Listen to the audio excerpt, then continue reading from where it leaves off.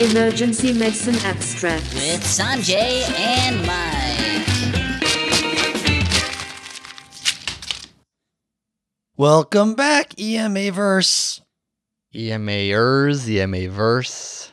Now, if you guys want to suggest things What that you'd like to be called. that'd be fine. We can get t-shirts made, send them out. Mel will be happy to send out a really plush sweatshirt for everybody who subscribes to EMA with the new moniker for EMA listeners, as long as it's super cool. You know what's interesting? You're welcome, Mel. That's a very unintentional sort of sneak peek of one of the papers, which is about how you dress on shift and how you're perceived. Those of you wearing those MWrap jackets and things, is that a good thing? Is that a bad thing? People love it? Do they hate it? Spoiler alert, you look like a nerd. A cool nerd. That's not a thing. Sure I guess it is now. That's a thing. It used to not be a thing, but now it's a thing. That's great. It's a thing. Ever since Revenge of the Nerds, it's really, That's that nerds back. That's that nerd culture back. But now, I think there's a cool nerd. Yeah. Well, we're in November. It's November. What's your favorite thing about November? Well, obviously Thanksgiving's my favorite thing about or Friendsgiving. Sorry, that was the lead in there. Yeah, well, fair enough. Friendsgiving celebration, which I hope gets to happen this year. Well, I was actually thinking about that because on the way over, yesterday I was listening to the September, which just got published because it's September 2nd here. I was listening to that. And it seems like we're on this cycle, like where we say, look, COVID's gone, everybody, yay. And then by the time we get to the next segment, we're like, wow, we were wrong about that. And then other times we're like, COVID is bad. And then 2 months later, we're like, oh God, it's much better. What's very funny about that was that, my wife, Amanda, she worked the night shift last night and she called me like 5 minutes before she went into her shift, and she's like, I just had to call because I just listened to the September intro. And she's like, it was so funny because you guys were so optimistic and now Delta variant is raging through the South. No, well, there's this cycle, and apparently it's very true. There's this cycle that goes about 2.5 months for COVID when it comes in and it has these big spikes.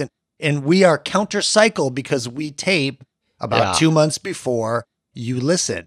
And so we're just always going to be wrong about that. Whether the COVID pandemic is spiking you know or what? not. Even when things were bad, we didn't do a Friendsgiving last year. It was the first year in many years that we missed it. But generally speaking, we're kind of in the same little bubble, a little pod. Right.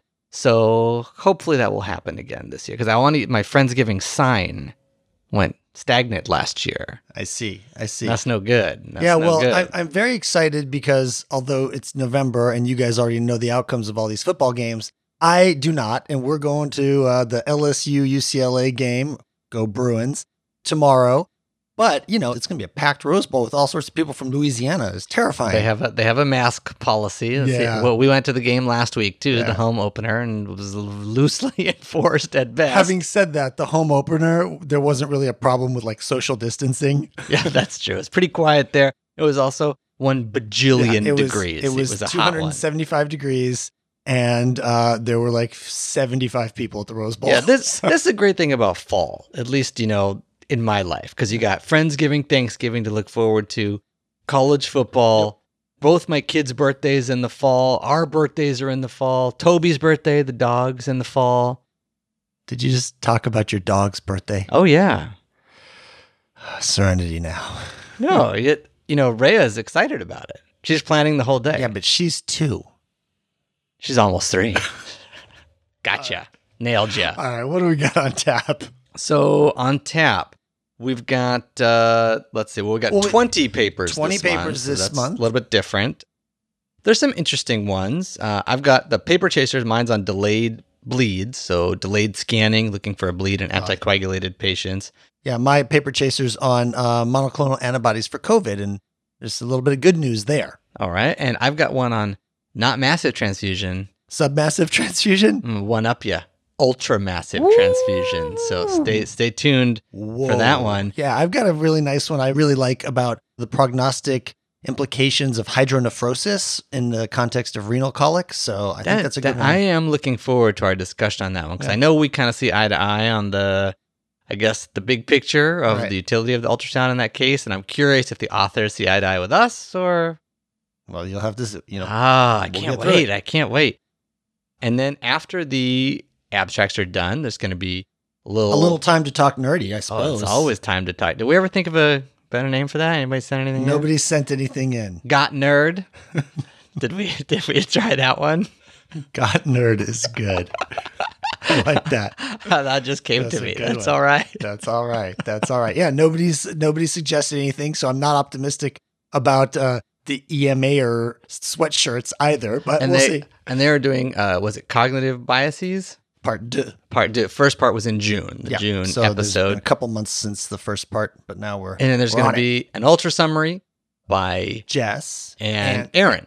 So that's correct. Hopefully, like Aaron last month, because he's back. Still on maternity leave, I believe. So that sounds like a pretty full agenda. Let's get ready. Buckle your seatbelts. And we dive in. With your seatbelts on? That doesn't make any sense. Maybe dive's not the right word. Drive in. That sounds weird. I like dive in, but if you're going to you ruined it with the seatbelt. If you're going to dive in, you shouldn't buckle your seatbelt. If you are going to go full speed ahead, then you should. Boom. Wow. Let's hope it gets better from here. Paper chase. Abstract number 1. Repeat head CT for anticoagulated patients with initial negative scan is not cost effective. And this is by Borst et al. From Surgery. So traumatic brain injury affects an estimated 1.7 million people annually in the US alone, and elderly patients have the highest relative rates of hospitalizations and death. Now, the evaluation and management of elderly patients is further complicated by the fact that they are more likely to be on anticoagulants than their younger counterparts, introducing this concept of a delayed head bleed. Current guidelines and most society positions generally recommend that all patients who come in on anticoagulation get a head CT. So the first one, everybody agrees, no matter how minor the trauma, you scan the head. But recommendations are much more mixed for the next steps, ranging from let's OBS them for some arbitrary period of time, let's repeat scan everybody, to let's just discharge them and let them OBS themselves at home. The literature estimates the risk of delayed bleed to be somewhere between 0.3% and 6%, so kind of a wide range there, and also suggests that the risk is highest for patients on warfarin and lowest for patients on the antiplatelet agents. The authors of this study, who interestingly are trauma surgeons, so these aren't like ED docs who don't want to do these delayed scan protocols, provide us with the biggest and most complete view on this topic to date by presenting data from a consecutive sample of patients on anticoagulants over a 5-year period where their local hospital protocol mandates a repeat head CT for all patients 6 hours after the initial scan. Antithrombotic medications included anticoagulants, warfarin, the DOACs, heparin, enoxaparin, and antiplatelet agents, aspirin, clopidogrel, all the other antiplatelet things, aspirin, etc. But Plavix is the one that made up most of these. The exact chart review methods are not described in full detail. Basically, it says the medical record was reviewed for evidence of a clinical change in neurologic status at the time of the repeat head CT, but doesn't really say how that was done, or there's like some consistency or kappas in the way that was looked at, but there you go. So poor chart review methods. It's Journal of Surgery, a little bit poor chart review methods. They identified 1,676 patients presenting with blunt head trauma on anticoagulants between 2014 and 2019, of which the initial head CT was negative in 82%. So 18% had a positive head CT right up front. The median age was 77 years, about half were male. The median GCS was 15 with a range of 14 to 15s. Like I said, these were pretty minor head injuries. And the most common mechanism of injury by far was a fall, about 80% of the patients. In terms of what they were taking, about a third were taking antiplatelet agents, split nearly 50-50 between aspirin and Plavix-like agents, and 2/3 were taking anticoagulants. 40% of those were on warfarin, 30% were on DOACs, and then there were some combos and a few other things. So of those with an initial negative head CT, 12 patients, or 0.9%, developed a delayed bleed. 7 of them were on warfarin. And they kind of say that, well, that sort of goes along with the literature that, more of the warfarin patients had a bleed. But actually, if you look at sort of the relative percentages, that's not true. It was 1.3% of all patients on warfarin versus 1.1% of all patients on the DOAC. So relatively, actually, they were about the same. None of them had a change in neurologic status. But like I said, the method in which they looked at that was a little bit suspect, but there were no interventions performed on any of the bleeds that were identified. Although the confidence intervals were pretty large, there was a statistically significant difference in mean INR between patients on warfarin who did have a delayed head bleed versus those that did not.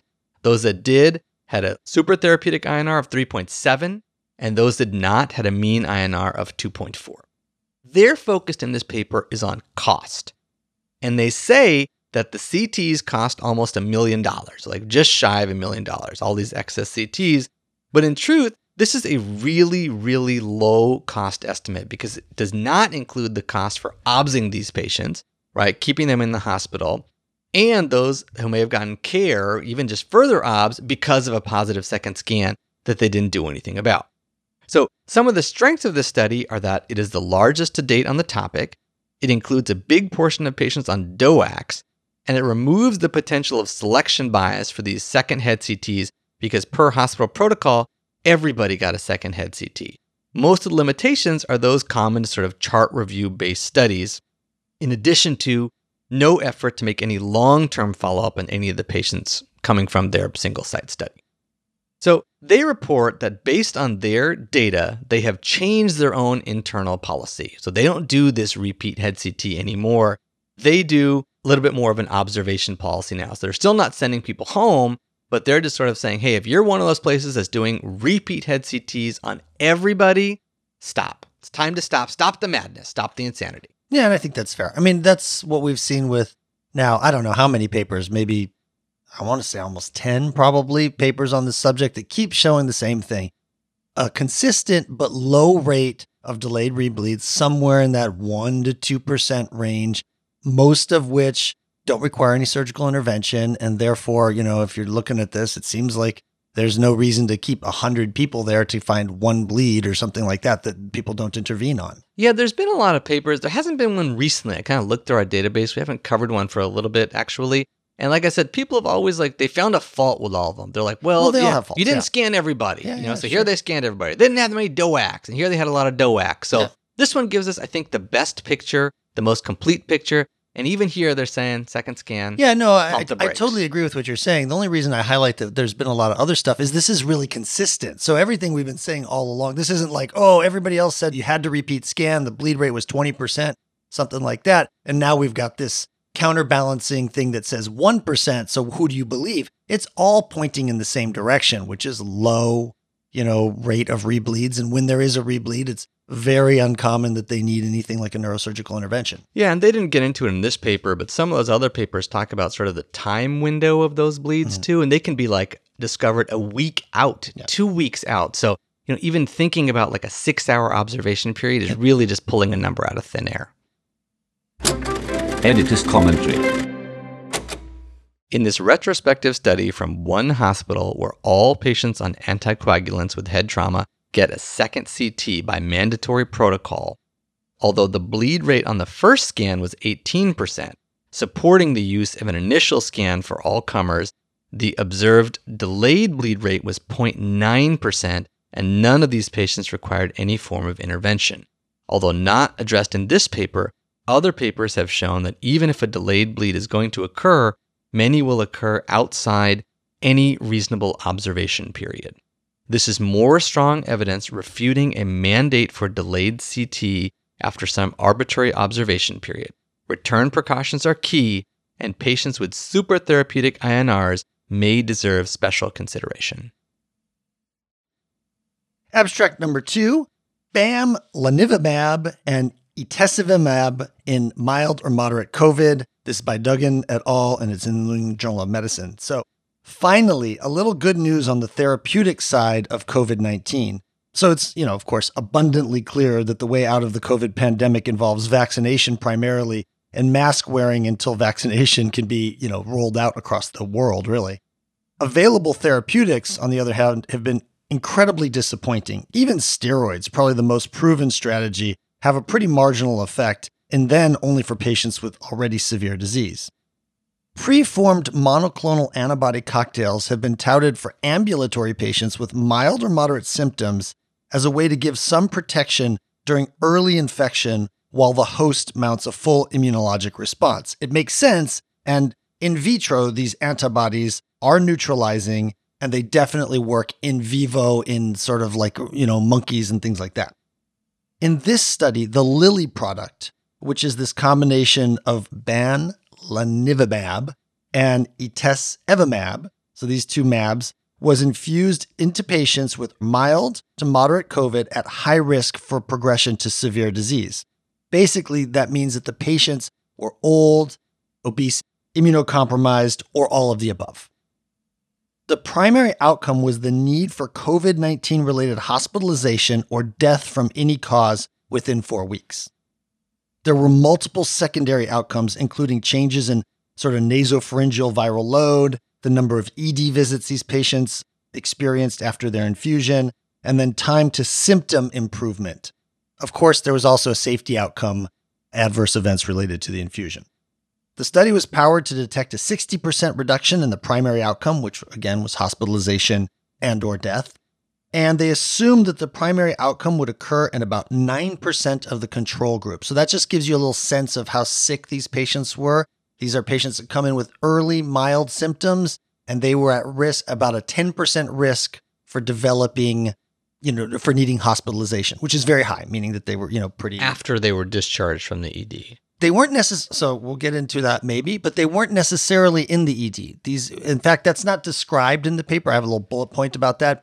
It's not described where they got this infusion. Could have been in an ED, but that's just not. But they did get sent home after the infusion. They were early moderate symptoms. They weren't very sick. They got the infusion. They went home. But they could have been in an office or research lab or whatever research, one of those research areas where they do these kinds of things. They enrolled just over 1,000 ambulatory outpatients and infused them each with just under 3 grams, so 2,800 milligrams of each monoclonal antibody, and the infusion takes just over an hour. Alternatively, the placebo group got placebo. A placebo infusion, I should say. The mean age was 53. The mean BMI was 34. So it seems like obesity was one of the things that they were really, sort of keyed in on in terms of selecting patients. The study took place in early 2021, so sort of like January, February 2021. There were minor differences between the groups. One notable difference was that the proportion of people with baseline oxygen sats less than or equal to 95 was a little higher in the placebo group compared with the active treatment group, 20% versus 17%, suggesting that maybe that group was slightly sicker. But otherwise, they seem pretty balanced at baseline. The key findings: 2% of the monoclonal antibody group were admitted or died, compared with 7% of the placebo group. And that result is statistically significant. And it yields a number needed to treat of 27 to prevent one primary outcome. There were no deaths in the active treatment group, and there were 9 deaths in the placebo group. That's 0% versus 1.7%. That does not reach statistical significance. Even if it did, the number needed to treat would be about 60. Viral loads decreased faster in the active treatment arm, and among those who did end up getting hospitalized, those in the active treatment arm had much shorter lengths of stay. So they both had a lower probability of being hospitalized, and then once hospitalized, had shorter lengths of stay. Overall, the average duration of illness was 1 day shorter in the treatment group compared to the placebo group.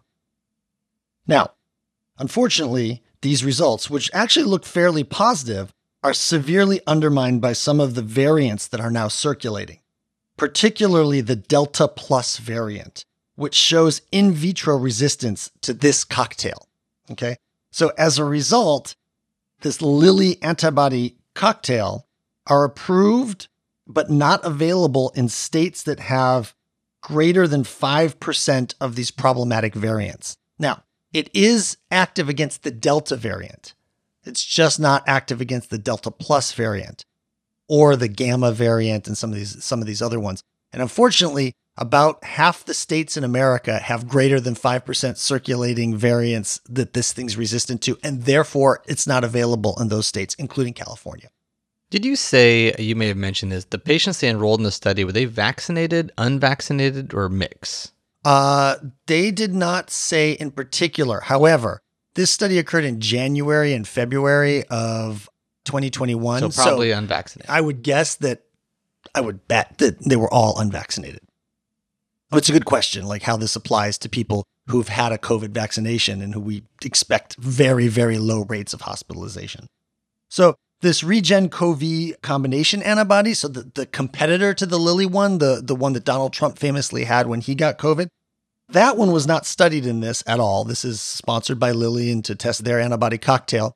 That one in vitro seems to maintain its activity against all currently known circulating antibodies. And so that one is available, but the data on that one's not published. So, we've got this unfortunately mixed thing. The Lilly thing is published and looks pretty good, but it's not available in most states. And the other one, is available in most states, but the results of their main findings are not published. So we're still left a little bit in the lurch here.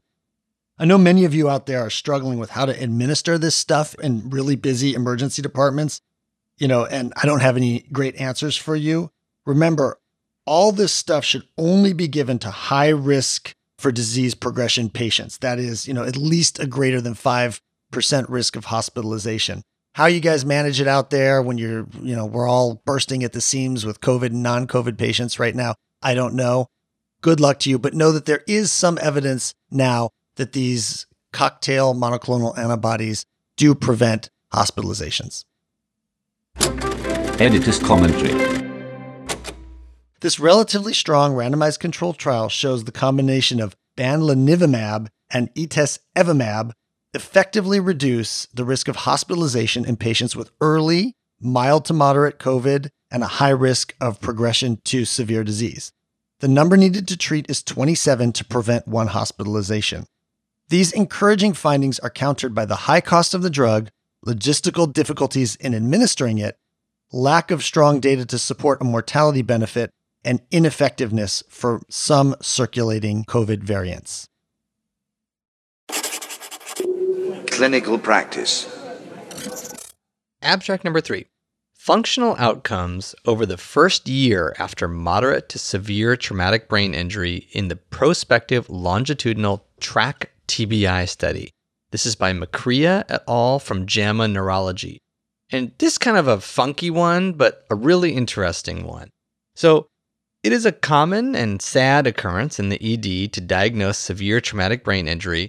And although I think most of us have a pretty good sense that if these patients survive, they are probably going to have some difficulty returning to school or work, be at risk for cognitive decline, they may have increased need for sort of personal care to help them, other deleterious effects, like they may not do well, essentially. We kind of know that, but the rate at which these things actually occur is probably less clear. I sort of assumed it's like all of them, like we're going to have some functional difficulty and thing like that.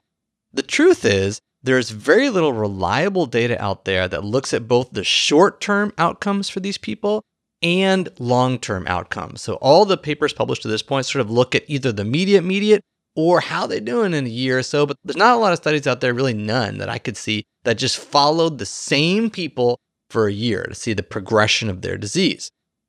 This paper provides findings from the Transforming Research and Clinical Knowledge in Traumatic Brain Injury, the TRACK-TBI study, which is a multi-center observational effort from 18 level 1 trauma centers in the U.S. enrolling patients between 2014 and 2018. Functional outcome measures were performed at 2 weeks after injury, 3 months, 6 months, and 12 months after injury. And the primary outcome measure was the Glasgow Outcome Scale Extended, the GOES, which they dichotomized into favorable scores, a score of 4 to 8, or not favorable scores of 1 to 3, which is something they do pretty commonly in this TBI literature. They have data on 484 patients, 362 with severe TBI. And these were patients who came into the ED with a GCS of 3 to 8, so pretty severe, and 121 with moderate TBI, which they defined as an initial GCS of 9 to 12. The patients were sick. In the severe group, the mean ISS was 25.6, 90% were admitted to the ICU, about 30% had an external ventricular drain, about 30% had a craniectomy, and the median hospital length of stay was almost 20 days. The 12-month mortality rate was 30% in the severe TBI group and 13% in the moderate TBI group, and most of the deaths occurred in the first week. At 2 weeks post-injury, 12.4% of the severe group had a favorable outcome, and 0.7% had a good outcome, which they defined as a GOES of 7 or 8, and those sort of, to the high end of the scale. At 3 months, these percentages increased to 45% for favorable and 8.3% for good. And at 12 months, and these are the people who were the severe TBI, half of the patients had a favorable outcome and 12.5% had a full recovery, a GOES score of 8. So not 7 or 8, but 8. In the moderate TBI group, the percentages with favorable outcome increased from 41% at 2 weeks post-injury to 75% at 12 months. And by 1 year, 35% had a good recovery and almost 20% had a full recovery. In a more nuanced look, by 12 months, approximately half of the patients who started out with severe TBI and about 2/3 of those who started out with moderate TBI required no assistance at home or with sort of day-to-day activities like shopping or traveling. Among the 80 patients, this is crazy, 79 patients, who were in a vegetative state at 2 weeks, only 22% died at 12 months, and of the remaining survivors, 84% regained consciousness at 3 months and 100% at 12 months. And further, at 1 year, 25% of these patients who were in a vegetative state at 2 weeks had regained orientation and had a favorable neurologic outcome. So limitations of this paper include that it was not a consecutive sample of patients from each site, introducing some potential for selection bias. Although the GOES is a commonly used primary outcome, it cannot be translated to measuring functional independence, right? It's sort of still a gross scale. And all the data comes from urban level 1 trauma centers where they have a bunch of experts who are working on these people, neurocritical care, et cetera, But still, these numbers are way higher than I thought they would be sort of before I read this paper. Yeah. So I just thought it was interesting because we see these people a lot, and I think we see people in these devastating injuries, and we just kind of talk to families, and we're like, it doesn't look good. I'm not saying be overly optimistic, but it doesn't look as bad as I thought. Right. My take home on this is severe TBI at a year, half of them, if you don't die, right, this is only the survivors, if you don't die, half of them have a favorable neurologic outcome. That's encouraging. These are people with GCSs of 3 to 8. So really messed up folks. That is a shockingly high number. And that's really interesting and gives me a little extra oomph when you're treating those folks. Editor's commentary. In the TRACK-TBI study, the authors describe a more optimistic view of recovery from traumatic brain injury than was previously thought to be the case. At 1 year post-injury, about half the patients with severe TBI and 2/3 of the patients with moderate TBI were able to function independently for at least 8 hours a day, and perhaps the most compelling finding was among the patients who were in a vegetative state at 2 weeks, as 25% of them had favorable outcomes at 1 year. This paper changes the way I think about prognosis for TBI, and while I don't want to be overly optimistic, I think it will reshape discussions I have with patients and their family members.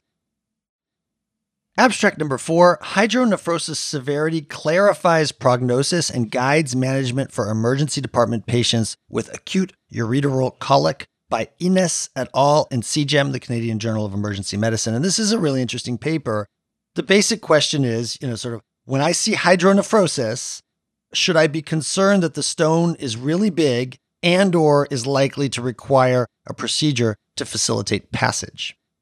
Or I guess put alternatively, what's the sensitivity and specificity of hydronephrosis for identifying a large stone or the need for a urologic procedure? It's a really good question, and one that I find myself walking through with our residents practically every day. Yeah, because, Mike and I trained in an era of no ultrasound, and now we are dinosaurs in that regard. Yeah. And our residents will ultrasound patients with They suspected start with renal the colic 100% of the time. Yeah, it's even before you check for CVAT. And, they show me these findings. Like sometimes I'll see hydro in like a really well-appearing patient. I was just thinking we would discharge them after like some, NSAIDs or something, and now I'm stuck, Well, yes, it gets a little confusing. It gets me confused. Right. And knowing the test characteristics will be helpful. Right. So the authors here identified all the cases of renal colic seen in the ED of 9 hospitals in Canada based on ICD-9 diagnosis. So they looked through their medical records and found everybody who had renal colic as a diagnosis and found those cases. All of the patients to be included in the study had to have a CT-proven stone because they needed to be able to measure it and such. So this is an important feature because it introduces probably a spectrum bias, right? Only the more severe cases will have gotten a CT. The really benign cases may have been just discharged without that. So in this regard, the estimates of stone size and the failure of stone to pass are probably biased upward.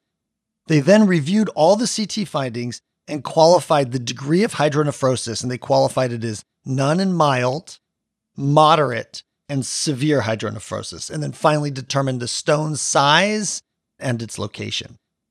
Ultimately, the outcome of interest was the failure of stone passage as determined by the patient needing a lithotripsy, stenting, or some other urologic intervention within 60 days. They started with 5,500 cases, of which 3,200 had confirmed ureteral stone by CT scan. So that's the population cohort, 3,200 cases. Some of the top line findings, and frankly, all the findings are pretty interesting. Most of the people had no or mild hydronephrosis. Proven stones, most had no or mild hydro. The no was 13% and the mild was 51%. So combined, it was about 64%. 32% had moderate hydronephrosis and only 4% had severe hydronephrosis. Most stones were in the distal ureter.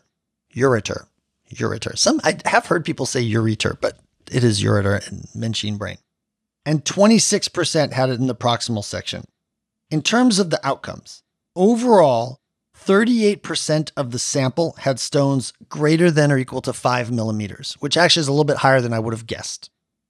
An increasing degree of hydronephrosis was associated with a higher proportion of large stones. For example, 27% of patients with no or mild hydronephrosis had a large stone, so a stone greater than 5 millimeters, compared with 53% of those with moderate hydronephrosis and a whopping 72% of those with severe hydronephrosis. So I don't think that that's earth-shattering that, more hydro is probably generally associated with bigger stones. What about urologic procedures? Overall, 22% of the sample required a urologic intervention to help the stone pass, which again varied by the degree of hydro. The no or mild hydro group had an intervention rate of about 18%, while the moderate group, the intervention rate was 29%, and the severe hydro group was 45%.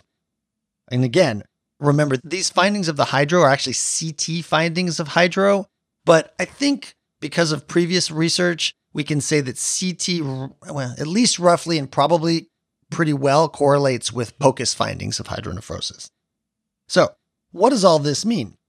These findings translate to very poor test characteristics for hydronephrosis, particularly for predicting the need for urologic intervention.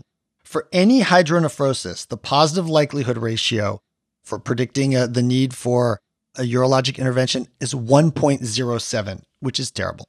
The negative likelihood ratio is 0.6.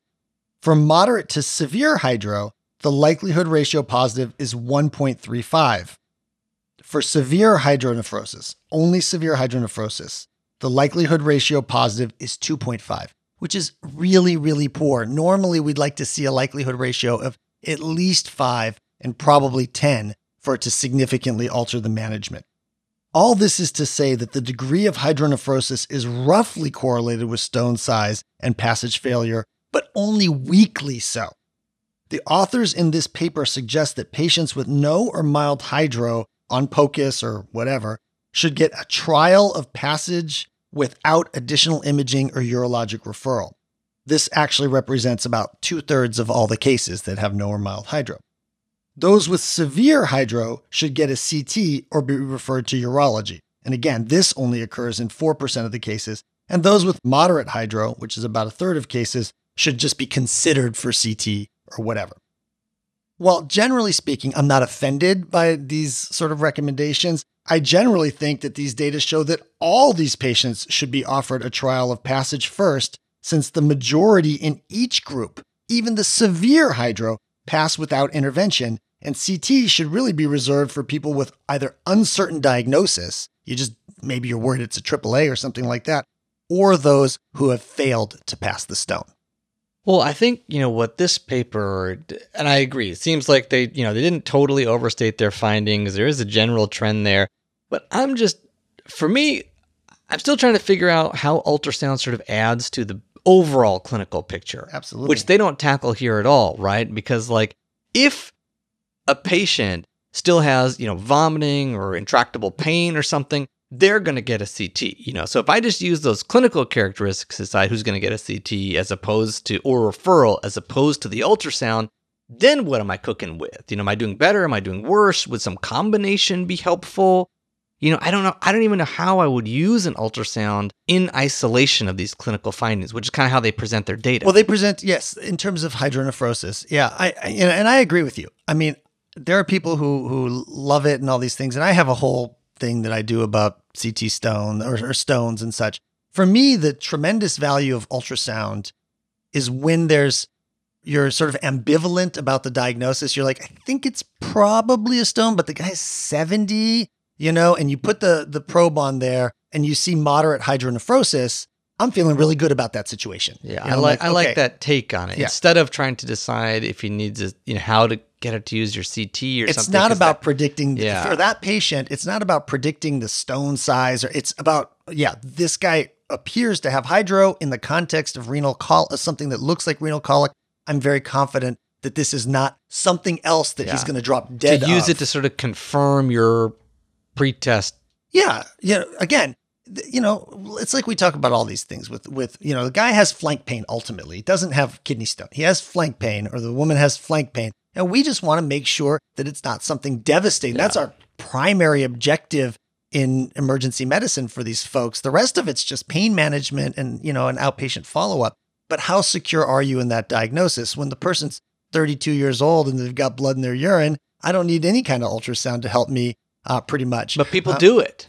I understand that. And then you can get confused based on what you find. You don't see hydro, and now you're like, oh, what am I going to do? Right. So. And absolutely. And in that case, I would say, but I'm not worried about potentially any alternative diagnosis, so I should be reassured that I don't see hydro. That must mean But you're just thinking about it differently, I think, than a lot of people out there, is that you're thinking about it as sort of confirming what you already think and sort of using it to not to worry about other diagnoses, right? Whereas a lot of people are looking to say, this can help me confirm or rule out a kidney stone. I think that's wrong. I think we're dancing around the general point. We'll see how confusing this is. You got to ask yourself the right question with any diagnostic test. Like, what question are you trying to answer? And for me, with what usually the first question I'm trying to answer with any kind of ultrasound of the renal system is it something else, right? And if I see hydro, I'm reassured that it probably isn't something else, and you probably put that probe over the aorta at the same time to make sure it's not that big bad thing. If you're looking at it for I want to predict stone size, then I think that's a little bit weird. I frankly think that's weird in emergency medicine that we care so much about the size of the stone or whether they're likely to need a urologic procedure in the coming several weeks. Yeah. Anyway, I know it's kind of a winded discussion on this one, but this is a confusing topic that a lot of people talk about, and it seems like it's still a little bit confusing. Editor's commentary. This is a nice article that gives some quantitative estimates of the relationship between the degree of hydronephrosis and the probability of large stone or failure of passage of this stone.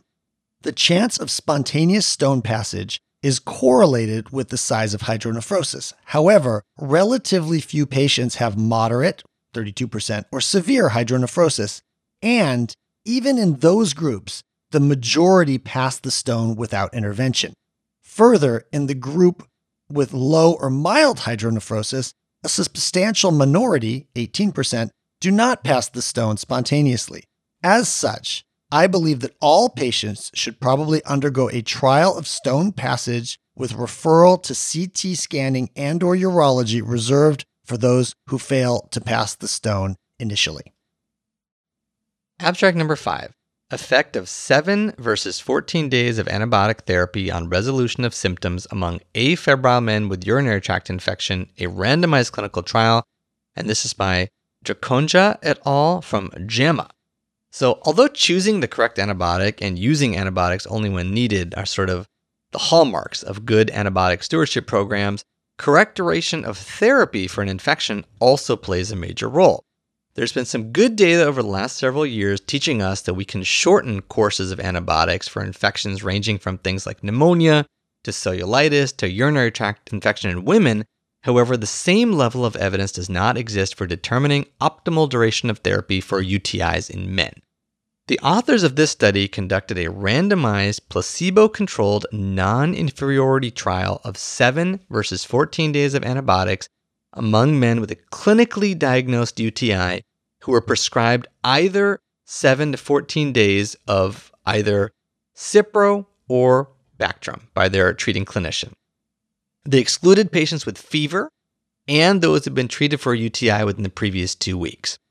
The patients who consented continued the antibiotic prescribed by their treating clinician for 7 days. So for the first 7 days, they just said, do what your doctor said to do. And then on the next day, day 8, they were randomized to receive either. So they were supposed to throw away the rest of whatever they had, if they had something. And they were randomized to either receive continued antibiotic therapy, and in that group was 136, or placebo, also an N of 136 for days 8 to 14 of treatment. So in essence, they could have changed the treating physician's treatment plan. The primary outcome was resolution of symptoms, and the non-inferiority margin was set at 10%. They had multiple secondary outcomes, including recurrence of symptoms assessed at 28 days. Study was conducted at 2 VA hospitals, and the follow-up rate that they say in the paper was 100%. This is the VA, man. 100%. We all know those guys are hanging out there. Yeah. They're just like... So resolution of UTI symptoms occurred in 93.1% of patients in the 7-day group versus 90.2% of patients in the 14-day group in the per protocol analysis, which is within the non-inferiority margin, and in 91.9% versus 90.4% in the intent to treat. So they give both, and both meet their non-inferiority. Recurrence of UTI symptoms at 28 days occurred in 9.9% of the 7-day versus 12.9% of the 14-day group. Adverse events occurred in about 20% of the 7-day group versus about 24% in the 14-day group, most commonly diarrhea. There were also no differences between groups when they looked at different antibiotic used. So, 7 days of Cipro enough, but not for, the Bactrim or something like that. Culture results when available, or the amount of bacteria. So they looked at that as well. So they had rip-roaring UTI or something like that, or the site of enrollment between the 2 different sites. Some limitations here include that this was a pragmatic trial with a clinical diagnosis as the entry criteria, right? So if some patients actually didn't have a UTI at all, maybe they said, I think you have a UTI, take some antibiotics, this would bias towards seeing no difference, obviously, at least in terms of the efficacy endpoint. Sure. The non-inferiority margin, to me, seems a little large, 10%. I'm not sure. They kind of said we just pulled it out of thin air a little bit. And we also don't know if they took the meds as instructed, right? We just have no clue about that at all. Now, they do call this thing a randomized control trial, and I get it, because they sort of randomized on day 8, but it's like a weird way to think about an RCT as well. One other question I have is, they talk about some of the exclusion stuff. They didn't enroll afebrile men. They didn't really talk about if they looked, for evidence of prostatitis or something like that, because that might influence, or if some of them had it, some didn't. They don't really talk about that at all. They just say you had to have a diagnosis of UTI. Probably they didn't have prostatitis, otherwise they would have diagnosed them with prostatitis. But I think it's a really well done study at the end of the day. It's a clever way to randomize people after the first week. At least it allowed them to capture more patients because they didn't have to have somebody sitting there in the doctor's office, like waiting to enroll people. And I think it's good evidence that probably we can treat these patients with a week of antibiotics. Editor's commentary. In this non-inferiority trial among adult males with afebrile UTIs, 7 days of either Supra or Bactrim was found to be non-inferior to 14 days in regards to resolution of symptoms, and similarly low rates of clinical recurrence at 1 month.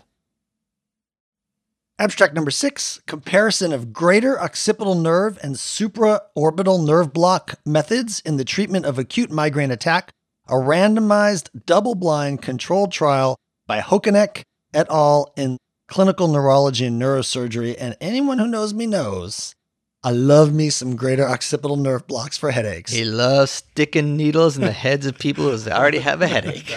You know it, because the thing about it is that when you take the needle out, they always feel better. It's 2 wrongs make a right. That's right. They're like, oh, I have a bad headache. I'm like, oh, let me see. Let me stab it. Is it 10 out of 10? They're like, 10 out of 10. You can't make that worse. You stab it, and they're like, oh, I guess it wasn't 10 out of 10. Then you pull it out, and they're like, oh, it's 8 out of 10, I guess. And you're like, boom, nailed it. Solved. Next patient. So we've covered several papers over the years examining this technique for migraine headache treatment, including in the ED setting a couple. Overall, the results have been favorable, though the exact pharmacophysiology of this block is very unclear.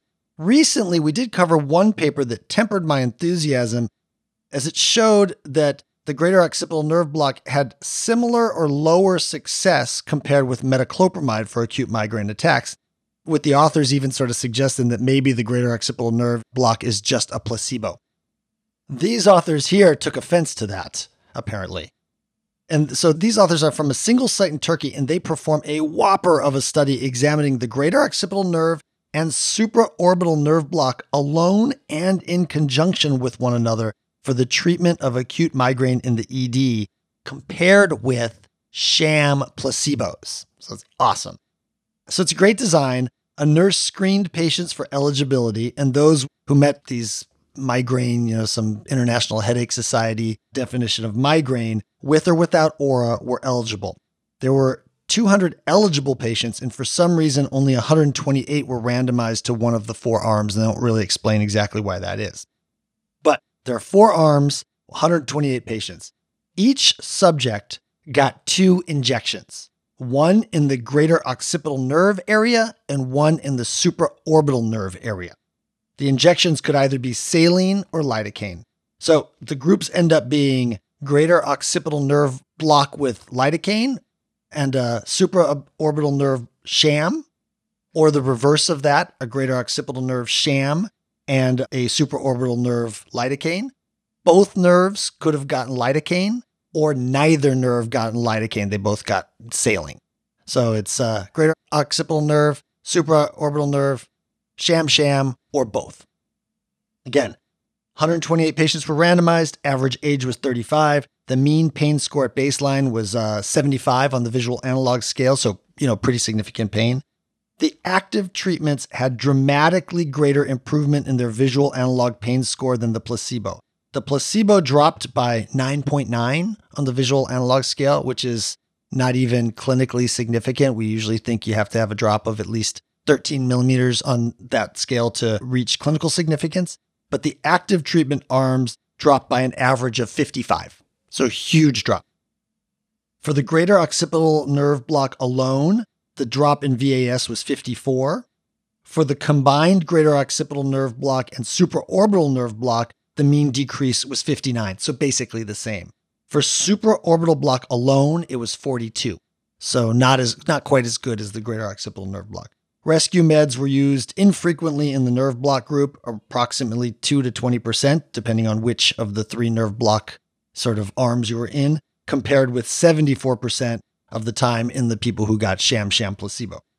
The authors then, they also show sort of the, if you will, survival curve or the pain curves over time, and they show that the nerve block groups had very evident reductions in pain almost immediately, certainly by 30 minutes. So this is definitely fair to good evidence that the nerve blocks, particularly the greater occipital nerve block, have an important non-placebo effect on headache pain reduction, or at least migraine headache pain reduction. It does not provide information on how this strategy fares against other standard medical therapies, other medical therapies, or how it might fare in combination with other medical therapies. But I love it.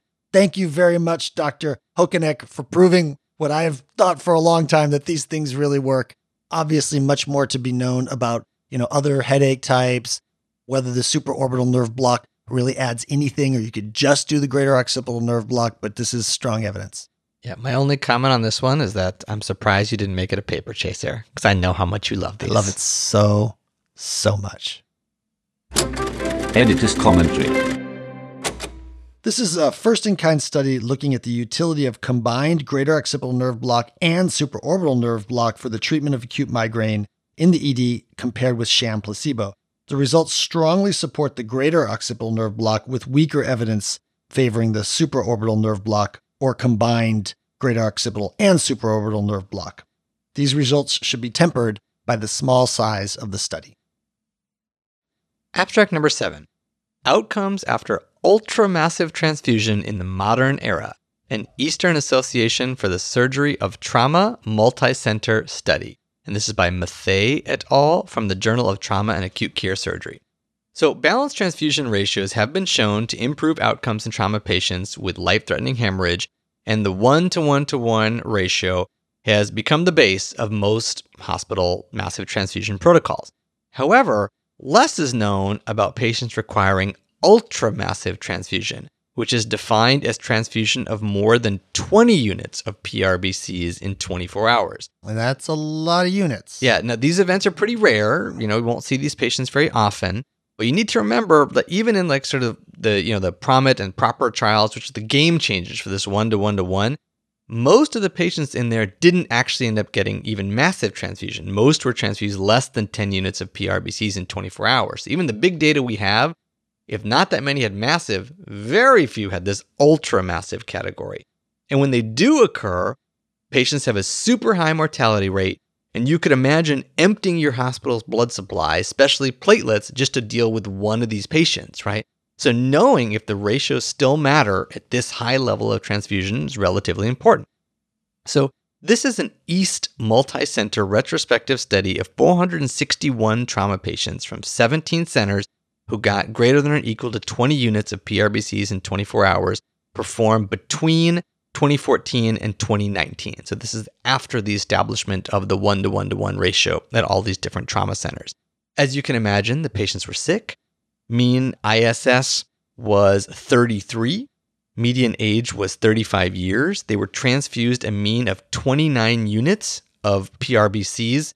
There was almost no comorbidities among the group or anticoagulation use.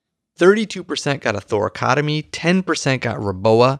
Mortality was 46% at 24 hours and 65% at any point in the course. So this is a pretty sick cohort. Not surprising. They got 30 units of blood. On multivariate logistic regression, transfusion of RBC to FFP ratios of greater than or equal to 1.5 to 1, so unbalanced, or RBC to platelet ratios greater than or equal to 1.5 or 1 were significantly associated with mortality. Patients with the unbalanced platelet ratios did worse than patients with the unbalanced FFP ratios. But the 18% of patients who received both RBC platelet and RBC FFP ratios that were unbalanced did the worst. An odds ratio of 3.11 and 2.81 for mortality at 24 hours and sort of the duration of their hospital course, respectively. Now, some things to think about here is that all of the patients in this cohort had to survive long enough to get 20 units, because that's how you got in. So if you were like on track to get 20 units, you got like 18 units in the first 6 hours or something and then died, you didn't get in the cohort. So they were functionally excluded.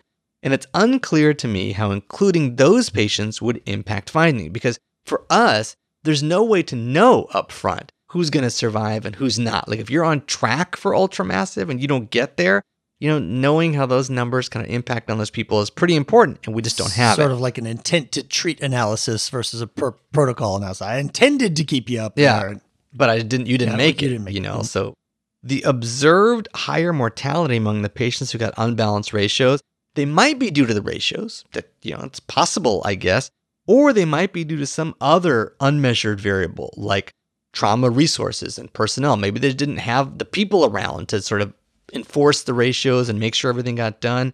Or they may have said, this guy is going to die, very sick. Let's pump the brakes a little bit on platelets. We don't have that many left. We're running a little short or whatever it is.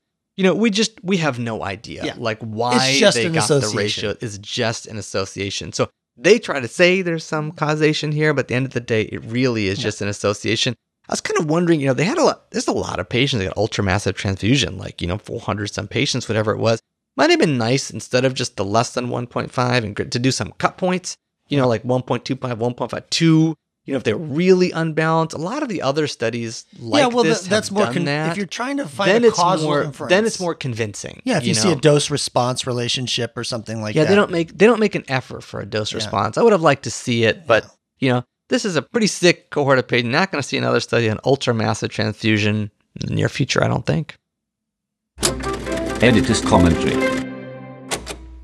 In this observational study looking at the unusual cohort of trauma patients who received more than 20 units of PRBCs in 24 hours, overall mortality was high and unbalanced transfusion ratios were associated with worse outcomes. Survival bias may have impacted their findings and a trial would be needed to prove causation. But for now, most of the evidence supports 1-to-1-to-1 ratios for patients we predict will need massive transfusion, whether it turns out to be supermassive or not. Quick take. Abstract number 8, acute vestibular syndrome. Is skew deviation a central sign? ? This is by Korda et al. And it's in the Journal of Neurology. So a lot's been made of the HINTS exam, and we've covered some of this on EMA. Basically, it's the head impulse test of, or examination of nystagmus, and the test of skew. Most of the time we've spent, certainly here, and I think in the clinical areas, we spend discussing the significance of the corrective saccade or lack thereof with the head impulse test. We also obviously frequently discuss the qualities of central nystagmus compared with peripheral nystagmus, whether it's vertical or direction changing, etc.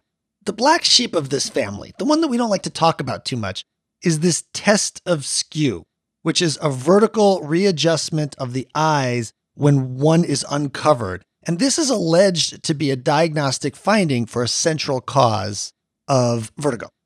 I don't think many of us have ever seen it. I'm not sure. Have you?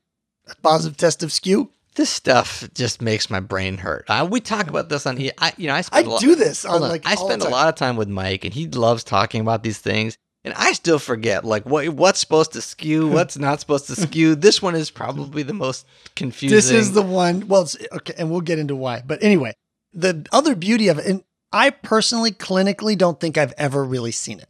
I'm not sure, but I don't think I've ever really seen it. And I've looked it up on YouTube a bunch of times to see what it looks like. And the YouTube videos of it are not ultra convincing. There aren't very many of them, and they're not ultra convincing when you sort of take a look at it. And part of that is because some people have argued that it's only really accurate when done with specialized video equipment that literally measures, how much your pupil rotates up when the eye is covered. And something uncovered. A human cannot do. Right, not very well. So these authors are from Bern, Switzerland, and they challenge the notion that the test of skew is specific to central vertigo. Ergo, they say this thing might happen in peripheral vertigo, making the whole point of getting all agitated about it irrelevant anyway. Over a 5-year period from 2015 to 2020, these authors conducted a prospective study of patients with acute vestibular syndrome in the ED. They screened some 1,700 patients with dizziness, of which 152 were confirmed to have an acute vestibular syndrome. And remember, that's characterized by continuous dizziness, nystagmus, and a gait disturbance or balance disturbance. Of that 152, 77 of them underwent all the procedures that they needed to do to get everything done. And that included a detailed HINTS examination with video test of skew, as well as caloric testing by something called a neuro-otologist, which is a specialty. Is that a something? You said something, or is it a someone? Well, they didn't specify whether it was a thing or a one. I believe, in fact, you're correct. It's a someone who has a specialty either coming from neurology into otolaryngology, or perhaps they started as an ENT doc and became a neurologist. I don't know, but it's a specialist who did all this kind of stuff. All of these patients also had to have an MRI, like I think it was a couple of weeks later, and that served as the gold standard for whether they had had a central stroke or not. And I will now cut to the chase. 53 of the 77 patients had a peripheral cause, and 24 had a stroke. The authors found that the video test of Skew was 25% sensitive for picking up the stroke, not very good, but only 75% specific. And again, this was previously sort of said that like this is like always a central cause. So a fair number of people who had this on this video analysis had a peripheral cause of their symptoms and not a central cause. Importantly, clinically apparent test of Skew. So this is when you don't use the video machine to measure. And they define that as a greater than or equal to 3-degree vertical rotation of the eye when it's covered and uncovered, was less sensitive, right? Because that's a bigger skew deviation. It only occurred in 15% of those who had a stroke, but it was actually very specific, 98% specific. Not 100%, but 98% specific. However, those that had that clinically evident test of Skew, they also had abnormalities of the other elements of the Hintz exam, suggesting that the test of Skew in isolation didn't add anything to the differentiation between whether it was central or peripheral. Ultimately, the authors conclude that clinical and video test of Skew offer little, if any, additional diagnostic value compared with the head impulse and nystagmus evaluation, which is great because I'm still not sure I'd know it if I saw it. Yeah, these things will continue to confuse me. I'm glad you cover them pretty frequently because I always listen and like for a little bit, I'm like, oh yeah, I kind of get it. You got to see a couple cases and they are so uncommon. You know, what's funny is that last time I covered one of these things in detail, in the next couple of shifts, I had 2 patients with classic acute vestibular syndrome and they had all the stuff and I took pictures of it with videos with the residents and everything. Unfortunately, recently I've been thinking about this more than I would like to because, you know, that this can be a little bit of takes a second to get there, but, you know, we're trying to teach our little girl, Rhea, like to have good manners, you know, which is a struggle. Yeah. And so now every time she gets up from the table, she always says, may I please be excused? Right. And she's been doing that for like a month now, something like every time. She's very good about it. Right. But, you know, Rhea's a spicy one. Right. So just in the last week, she has decided to change it to, may I please be askew, which she says very subtly and then laughs hysterically for like the next 5 minutes because she knows she's not saying it exactly right. And I have to say, what'd you say? And she says, may I please be askew? So now I just think about this word skew all the time. Well, you got to test her and see if she asks to be askew. You go and test to see. This is Rhea, you are not askew. Yeah, this is the test of skew in the Aurora household. Oh boy. Editor's commentary. Abnormal test of skew, one of 3 elements of the Hintz exam, is rarely seen in central causes of acute vestibular syndrome, somewhere between 15 and 20% of the time, and can be abnormal in patients with peripheral cause of acute vestibular syndrome, particularly if the skew deviation is relatively small. Overall, this paper suggests that the test of skew is probably the least useful element in the Hintz exam and may offer no additional information over the head impulse test and nystagmus evaluation at all. Abstract number 9, IV insulin for the management of non-emergent hyperglycemia in the ED. This is by Koskal et al. From the American Journal of Emergency Medicine. So when a patient comes into the ED with hyperglycemia, our job is to rule out DKA. That's the big one. Once it has been established that the patient is not in DKA, then we need to make the decision of whether or not we are going to lower the blood glucose level, aka treat a number with insulin, and if so, to what level are we going to lower it to? Now, it's clear that long-term complications of diabetes can be mitigated through very tight glucose control. That's very clear.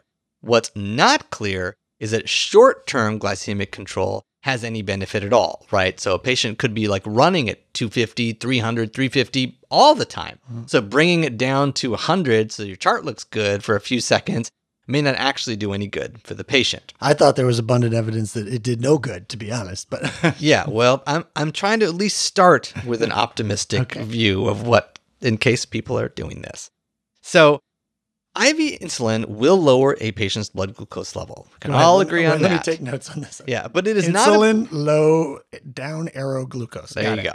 But it is not a benign therapy and carries real risks of iatrogenic hypoglycemia and hypokalemia, in addition to the potential for a prolonged ED length of stay. But the incidence of these things has not been that well described for patients in the ED specifically. So this was a single-center retrospective chart review study of adult patients not in DKA who were given IV insulin at the discretion of the treating provider and then discharged home. The chart review methods are scant, and that is a generous term. There really is no methods at all. It's like 3 sentences for the methods of the whole paper. Basically just says they did a manual review. Interestingly, they did exclude patients who had a potassium of greater than 5 at the beginning. So I guess they were like, well, probably aren't going to get hypokalemia, but you still could get hypoglycemia. You still could get the other thing. I'm not sure why they did. Well, they might have done it because it was hard to differentiate whether they were treating the hyperglycemia versus treating the hyperkalemia. Yeah, that could be true. I guess that's a good point. I could buy that. I'd like them to explain that, but they didn't because there's no methods. Yeah. But that was a lot of patients. That was like 800 patients who got excluded, and they only had 400 in the final study cohort. 209, or 51% of the patients received low-dose insulin, which was less than or equal to 5 units, and then about the same, about 50% received high-dose insulin, greater than 5 units, to manage a median ED glucose of 447 milligrams per deciliter. ED length of stay was similar between the two groups, but a greater reduction in blood glucose level was seen in the high-dose group, 213 versus 158. Now, this may be due to a higher efficacy. They got more insulin, blood glucose goes down more, or it's possible that the high-dose group had a higher initial glucose levels. They had more room to drop, but the initial doses are not given. 8% of the patients developed hypokalemia, and 5.4% actually got potassium replacement.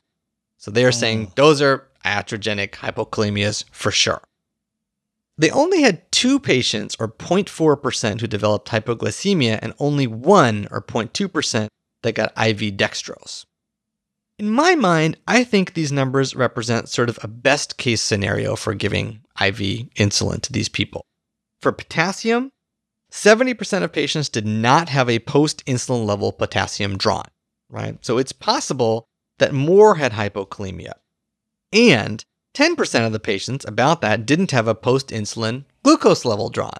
It's also a little bit strange, right? You have somebody, you give them IV insulin and don't check a sugar afterwards. Yeah, that's very suspicious. Pretty suspicious. Additionally, we don't know if there were other interventions for a low sugar, right? Like maybe somebody got orange juice or sandwich or something like that. And there's no way to know if they developed hypoglycemia after discharge, which has been well documented. Somebody got IV insulin in the ED to treat a sugar of 300 and then go pass out in the bus on the way home or something like that. And also, the length of stay comparison, because then I talked about that a lot. Length of stay was for high dose versus low dose insulin, the difference, and not versus no dose insulin, which is, what you really want to know. So this is not painting a pretty picture for IV insulin. I don't think, there's some methods issues here that make me not believe the numbers, but I believe the message. Editor's commentary. In this retrospective chart review, the authors report a hypokalemia rate and hypoglycemia rate of 7.9% and 0.4% respectively for hyperglycemic patients not in DKA given IV insulin in the ED. Due to several method flaws, these numbers are certainly underestimates, but the message is clear that there is simply no benefit to the practice of treating a number to buff your chart. Only harm can come of it. Abstract number 10, effect of a restrictive versus liberal blood transfusion strategy on major cardiac adverse events among patients with acute MI and anemia, the Reality randomized clinical trial by Ducroc et al. In JAMA. So we're seeing more and more evidence in papers suggesting that restrictive transfusion strategies are advantageous over more liberal transfusion strategies. And this is, most recently, I think we covered papers demonstrating this in hemodynamically stable patients with upper GI bleed. And this is great news as it allows us to save valuable blood so that we can use it in these ultramassive transfusion cases and avoid the hassle of blood transfusions. In the context of acute MI, the long-standing mantra was that a more liberal strategy aimed at maintaining a hemoglobin of greater than 10 is preferred because then you could deliver more oxygen to the heart that's, struggling, etc. This mantra was mostly confirmed by observational studies that showed higher hemoglobins were associated with better clinical outcomes in acute MI. The studies that underpinned this were generally criticized for confounding by concurrent illness. That is, people with low hemoglobins usually had other comorbidities compared with those who had a normal hemoglobin value. It was those comorbidities that were the true cause of the poor outcomes. 2 small randomized controlled trials with Ns of 45 and 110 yielded somewhat conflicting results, and hence this trial, the reality trial, a properly powered, non-inferiority, randomized controlled trial aimed at comparing liberal versus restrictive transfusion strategy for patients with MI. The primary endpoint was major adverse cardiovascular events, and then secondary stuff was all-cause death, etc. Eligible patients had to have an acute MI with or without ST segment elevation and an enrollment hemoglobin between 7 and 10. The restrictive group was transfused to get the hemoglobin up to 8 to 10, while the liberal group was transfused to get the hemoglobin up to 11. Patients in shock or those with ongoing hemorrhage were excluded, as were those who had post-procedural MI and not, they got a cath and a slight troponin bump. These were patients that had, chest pain and all that kind of stuff, the kind of MIs that we're used to treating. They ultimately enrolled 666 people, all of whom completed the follow-up. The mean age was 77. So these are old people with MI. 30% of them had a STEMI. Pretty high proportion. 35% of those in the restrictive group received a blood transfusion, compared with 99.7% in the liberal group.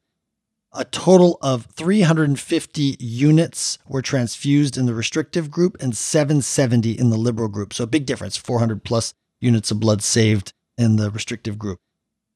Major adverse cardiac events occurred in 11% of the restrictive group and 14% of the liberal group. So favored the restrictive group in a non-significant way. The confidence intervals did not include the inferiority margin that was selected, and therefore the restrictive group was determined to be non-inferior. Death occurred in 5.5% of the restrictive group and 7.7% of the liberal group. There's a long discussion about how the non-inferiority margin might have been too generous in this trial, and they actually set the non-inferiority margin at 25%. And Sanjay just raised his eyebrows because, that's it. So they said it's non-inferior if the restrictive group has no worse than 25% more adverse clinical events. When that happens, it's relatively easy to claim non-inferiority. Set it at 100%. Yes, set it at 100 or 1,000,000%, whatever. Yeah. And so that could be a problem. And in fact, if you look at these data, and this is just, kind of interesting, but if you look at these data, even though fewer people had MACE in the restrictive group compared to the liberal group, the confidence interval goes past 1.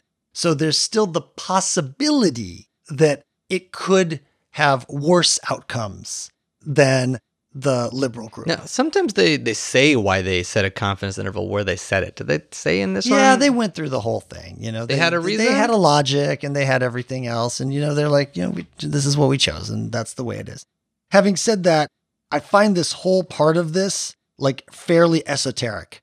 It's pretty obvious when you look at it that, the restrictive group is not worse than the liberal group. It has a lower incidence of MACE. The confidence intervals, it goes past the neutrality point, but it's only the very edge of the confidence interval. The mortality is lower in the restrictive group. So overall, I think that this is pretty strong evidence. There is an ongoing, even larger trial, which will probably put to bed some of this residual controversy, but the main point is not seriously challenged. A restrictive strategy saved greater than 400 units of blood with no evidence of increased harm. At a minimum, no evidence of increased harm. And, that's pretty much it. So I think this is pretty good stuff.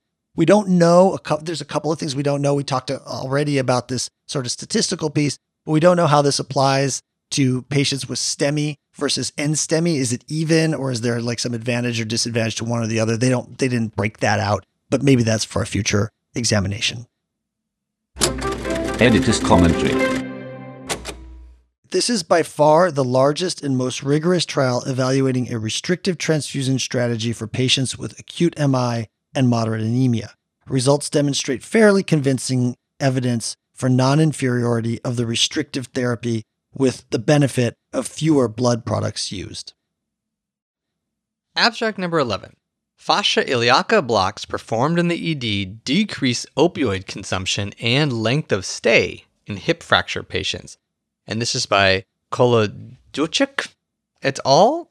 From the Journal of Orthopedic Trauma. And they might win the Rick Bucato Award for telling you the findings in the title of the article. Yeah, right? I had a couple of those this month, but yeah, this one, it's a contender. So we've covered a few papers now on EMA and back in the paper chase days looking at fascia iliaca blocks in the ED. Generally speaking, they're thought to be effective and relatively easy to perform. This is something that even maybe I could learn how to do. Mike? I've done them. I know how to do By yourself? Yeah, absolutely. I just don't do them ultrasound guided by myself. Yeah, well, that's what I was asking. So one of the barriers to widespread implementation is some pushback from orthopedic surgeons who complain that doing this block will prevent them from doing, a proper neurologic exam on the hip in the patient. Either, they'll say, it'll wear off. Then I can't do serial exams. I can't do what there's, every once in a while you hear orthopedic surgeon not thrilled that we did this. So this paper is a prospective data collection on patients with femoral neck, IT, or subtrochanteric fractures who got an operative repair and who also got a fascia iliaca block in the ED. Importantly, the first two authors are orthopedic surgeons. And it's in their journal. Orthopedic Trauma. Yeah. They excluded patients on anticoagulants and those with polytrauma. Not all of the ED docs working at this site completed the required training to get credentialed in fascia iliaca block, so not all patients who were eligible for one got one, creating sort of a natural experiment within their institution. During the study period, there were 65 patients eligible for fascia iliaca block, and 60% of those actually got one. There were no differences in age, BMI, type of fracture, or type of surgery performed. They don't give initial pain scores between the two groups. So we just sort of have to assume that the people who didn't get one because the doc didn't know how to do it and not because maybe they just weren't having that much pain. So that's one assumption we have to make here. The fascia iliaca block group had significantly lower opioid consumption preoperatively, 17.4 versus 32 MMEs, postoperatively, 37.1 versus 85.5 MMEs, and over their total hospital stay, 54.5 versus 117.5 MMEs, in addition to a lower opioid discharge prescription amount, 94.7 versus 130 MMEs. Also, and this is what the orthopedic surgeons were interested in, they had a shorter hospital stay by about a day, 4.3 days versus 5.2 days. So here, they found a huge impact on opioid requirements at essentially all stages of the patient's care, pre-op, post-op, and discharge, which is in contrast to a paper that we covered relatively recently, a randomized controlled trial that was essentially negative. Now, the difference in the findings between these two papers may be due to the fact that the one we covered before, if you remember, Mike, there was a failure of randomization, right? The people who were in the fascia iliaca block had a lower pain score to begin with, so maybe that was the issue there. Or it could be due to some unmeasured variable between the two groups here, like baseline pain, which could be partially responsible for the findings, or due to the fact that this was a non-blinded study design. So people may have said, they already got the fascia iliaca block. They don't need, any morphine now. They're going to be good. So there's a lot of reasons to be just a little bit skeptical about the findings, but it's definitely worth knowing that this is a positive study by orthopedic surgeons in their journal. So in case you do feel any pushback on that front, this is a nice sort of piece to add. Yeah. And I like this block. I'm there have been several studies of this in ED settings and whatnot. And I think overall the evidence tends to side with this, that it, reduces morphine use and such. Not that I'm a big don't use morphine in the ED for people with broken bones, but it is true that most of these patients are elderly and at high risk for developing delirium. And we know that either severe pain or high morphine doses are associated with, delirium, which adds a lot of problems to hospitalizations and length of stay and all sorts of issues. So if there's anything we've got that can reduce both of those things, pain and the morphine required, then I'm all in favor of it. And I routinely do this. Editor's commentary. In this non-blinded, non-randomized trial, the authors found a massive difference in opioid consumption among elderly patients with isolated femur fractures who got an ED fascia iliaca block compared with those who did not. Unmeasured variables or design issues may be responsible for some of the magnitude of the observed difference, but fascia iliaca blocks are easy to learn, they definitely work, and it is nice to see orthopedics officially on the bandwagon. Abstract number 12, effectiveness of a care transitions intervention for older adults discharged from the emergency department, a randomized controlled trial by Jacobson et al. And this is in Academic Emergency Medicine. So care transitions are thought to be a major potential area for quality improvement. The idea basically is that after getting tuned up in an acute care setting, patients go home and a lot of information and care behaviors are just lost.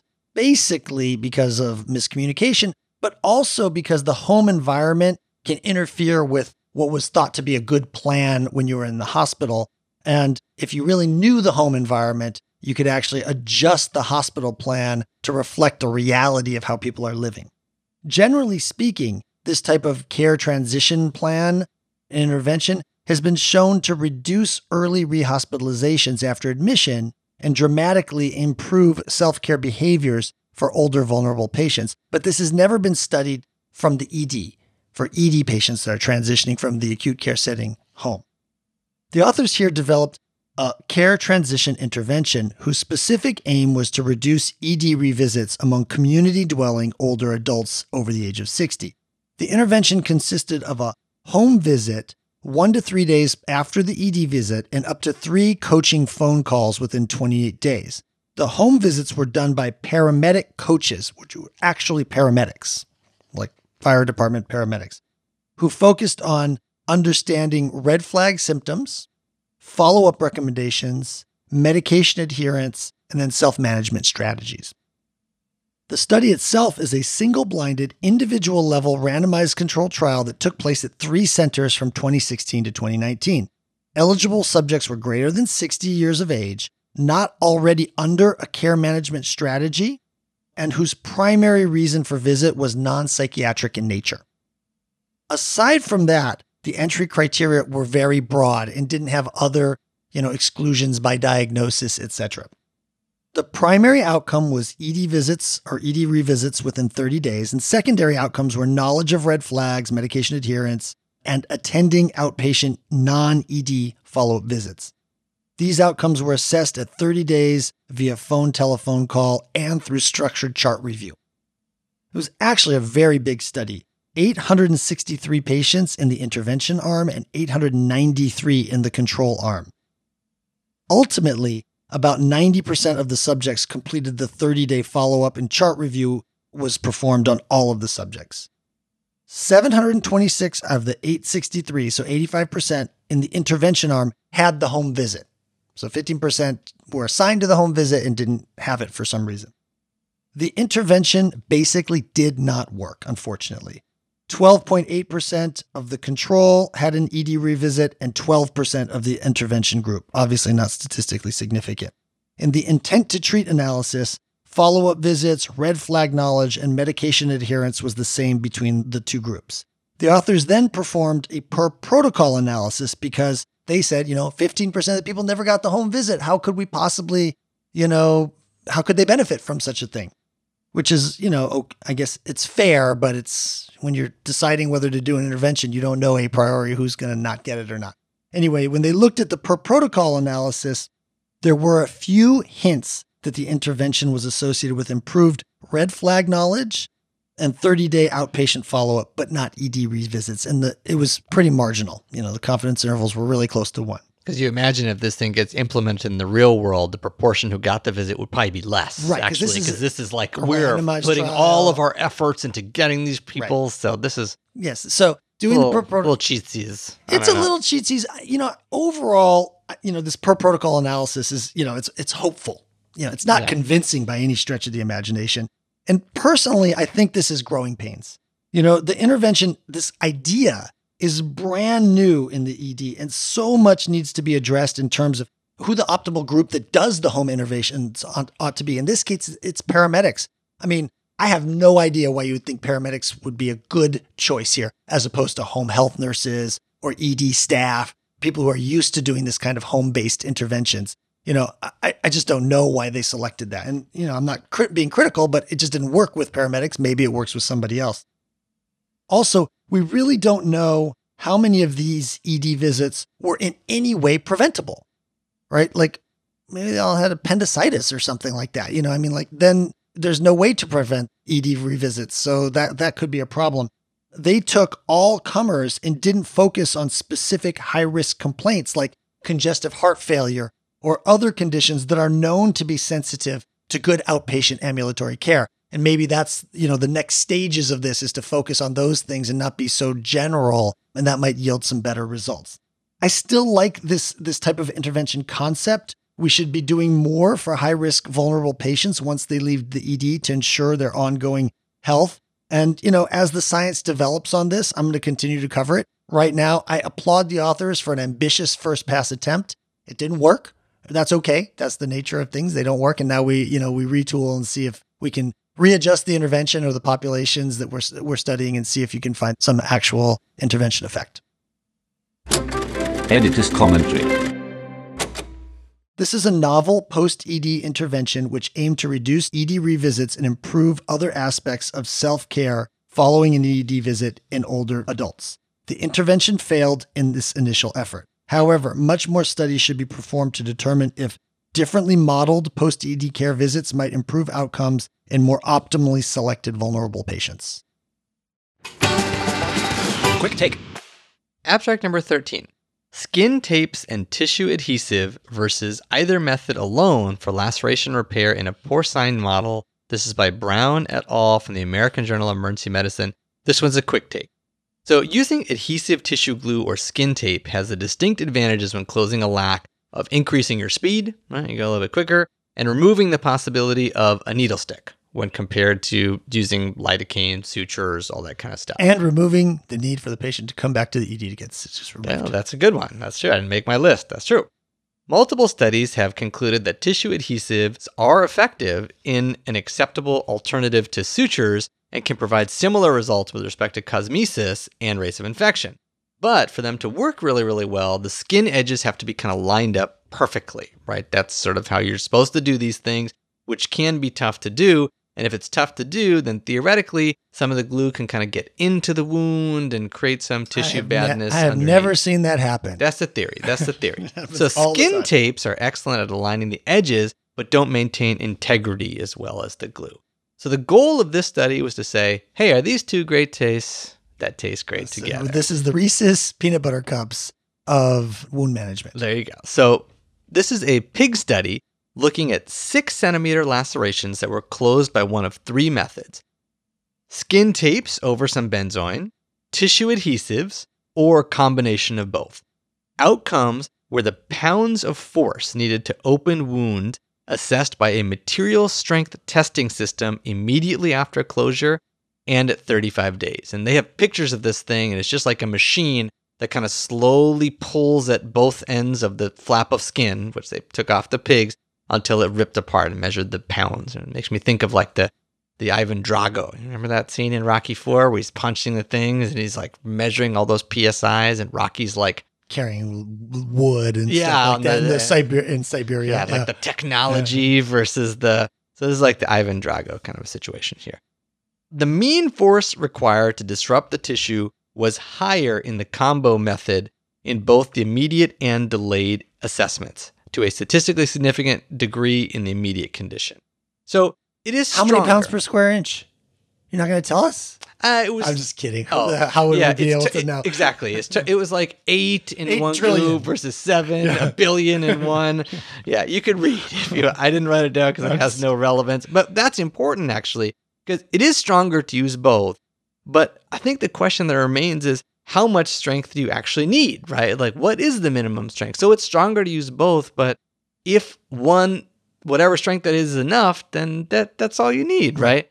So then it would have less clinical relevance. But I think this is a good tip if for whatever reason you're just worried about you can't get the edges right, or if you don't think the glue is going to be strong enough. It's like in an area with like some tension and you're just kind of like, oh, I'm on the fence Crosses about a it. joint or something like Put that. a couple of steri strips on there, and then glue on top of it. Just a nice little tip. Editor's commentary. In this pig-based study, the authors found the force needed to disrupt a closed wound was more for skin tape plus glue than for either method alone, both immediately after the wound closure and 35 days post-closure. My gut feeling is that just one method is strong enough for most lacerations, but I would consider using tape and then glue in areas of high wound tension or in situations where the edges might be difficult to align. Quick take. Abstract number 14, and this one's a quick take. This is diagnosis and classification of headache associated with sexual activity using a composite algorithm, a cohort study by Lin et al., and this is in cephalgia. So this is not a good study. It's not a great study, I should say. Periodically, patients present to the ED with acute headache during sexual activity, typically occurring as a thunderclap-like headache at or around the moment of orgasm. The large majority of these cases will have a primary headache associated with sexual activity, which is a well-described entity. The question that typically comes up, clinically for me is whether or not we should be worried about a dangerous secondary cause of headache. But estimates of how frequent these dangerous secondary causes, like an aneurysm or whatever, have been very few in the literature. This paper looks at a consecutive sample of patients in Taiwan who presented for evaluation to the ED or a neurology clinic for such headaches. Unfortunately, to be included in this study, which I didn't know until we read the paper, the patients had to have 2 or more of these headaches to qualify, which makes it less useful to me as a clinician in the ED. 245 patients were prospectively enrolled and surveyed. All of them got neuroimaging and follow-up neuroimaging. 70% were men. 65% described the headache as explosive, so thunderclappy, and 70% described the headache location as occipital. So, occipital explosive headache, that sounds bad, right? Ultimately, the large majority were diagnosed with this primary headache with sexual activity, which is totally benign, and that was more than 75% of the cases. But 7 of the 245, 3%, were diagnosed with an important scary thing. 4 of them had aneurysmal subarachnoid hemorrhage. 1 of them had an internal carotid artery dissection. 1 had moya, and 1 had a case of a meningioma that had hemorrhaged into the meningioma. So this paper, again, is somewhat less useful to the ED because the patients had to have more than 1 headache during sex, which probably increases the chance of benign headache. I mean, how many times do you get to have an aneurysmal subarachnoid hemorrhage, right? But even in this group, that's probably more benign, the incidence of serious diagnoses, particularly subarachnoid hemorrhage, is like almost at 3%, which is way too high. So for me, if it's a thunderclap headache during sex, you just have to work it up just like you would anybody else that has a thunderclap headache during whatever activity. Editor's commentary. In this small study of patients with recurrent headache associated with sexual activity, the rate of proven subarachnoid hemorrhage was just about 2%. Abstract number 15. The utility of chest radiographs in children presenting to a PEDS ED with acute asthma exacerbation and chest pain. And this is by Majerus et al. From Pediatric Emergency Care. So generally speaking, chest x-ray is a low-yield test in pediatric patients with an acute asthma exacerbation. There are actually NIH guidelines on this topic, which I didn't know, that sort of suggest when to consider getting a chest x-ray in an asthmatic patient, and they're referred to as the 4 Fs: fever, focal lung exam, concern for a foreign body, and failure to improve. But these are not set in stone and actually not well supported by the literature. In fact, kids with viral infections, obviously setting off their asthma, probably often come in with a fever. So although previous studies have tried to find symptom or symptom complex or findings associated with positive chest x-rays, the symptom of chest pain has not been well evaluated. So this is a retrospective study from St. Louis, Missouri of children aged 2 to 18 presenting with an acute asthma exacerbation identified by ED discharge diagnosis codes.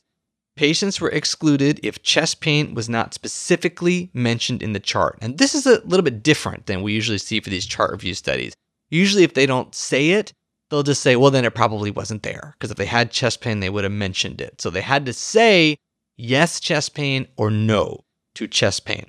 And a chest x-ray was considered positive if the interpretation included findings of a pneumothorax or pneumomediastinum, single or multiple infiltrates, opacities or consolidation, or if the chest x-ray led to a clinical diagnosis of pneumonia that resulted in the ordering provider treating the patient with antibiotics when they discharged them. So of 793 patients, about a third had chest pain. 184 got a chest x-ray in total of the 793, and of those, 40% of them were on chest pain patients. Of the 184 chest x-rays that were ordered, 11.4% had a positive finding, and most of them were pneumonia. They ran a regression model and found that providers were more likely to obtain chest x-ray in patients with chest pain at an odds ratio of 2.2.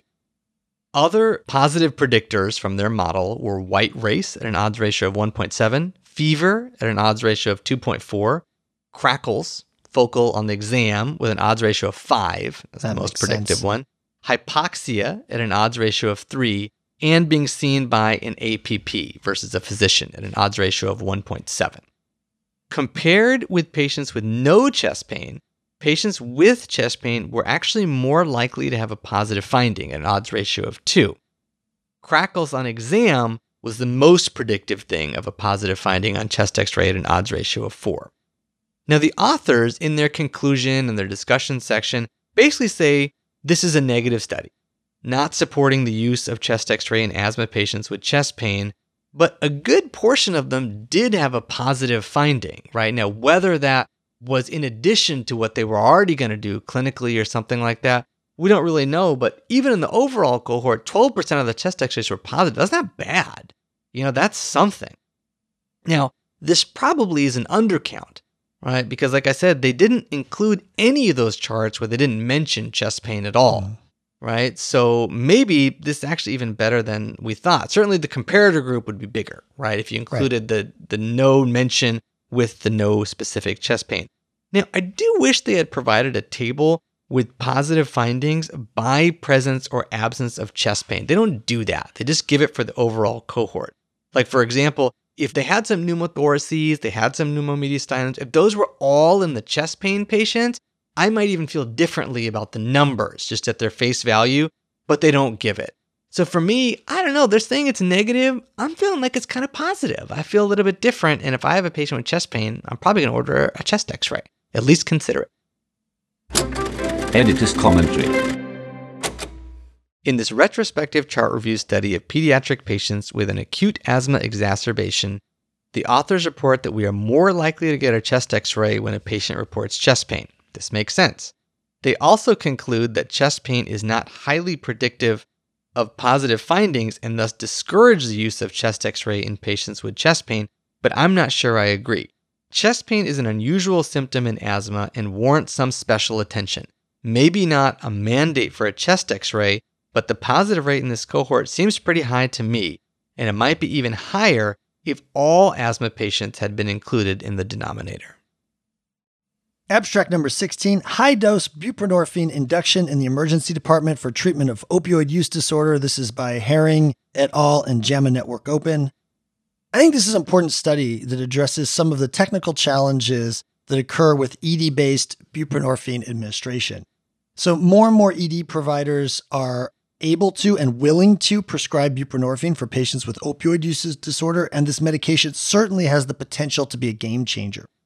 This paper looks at the specific issue of how to adequately initiate or induce buprenorphine in suitable patients in the ED, which is something we haven't really talked about, some of that, like the clinical implementation, if you will.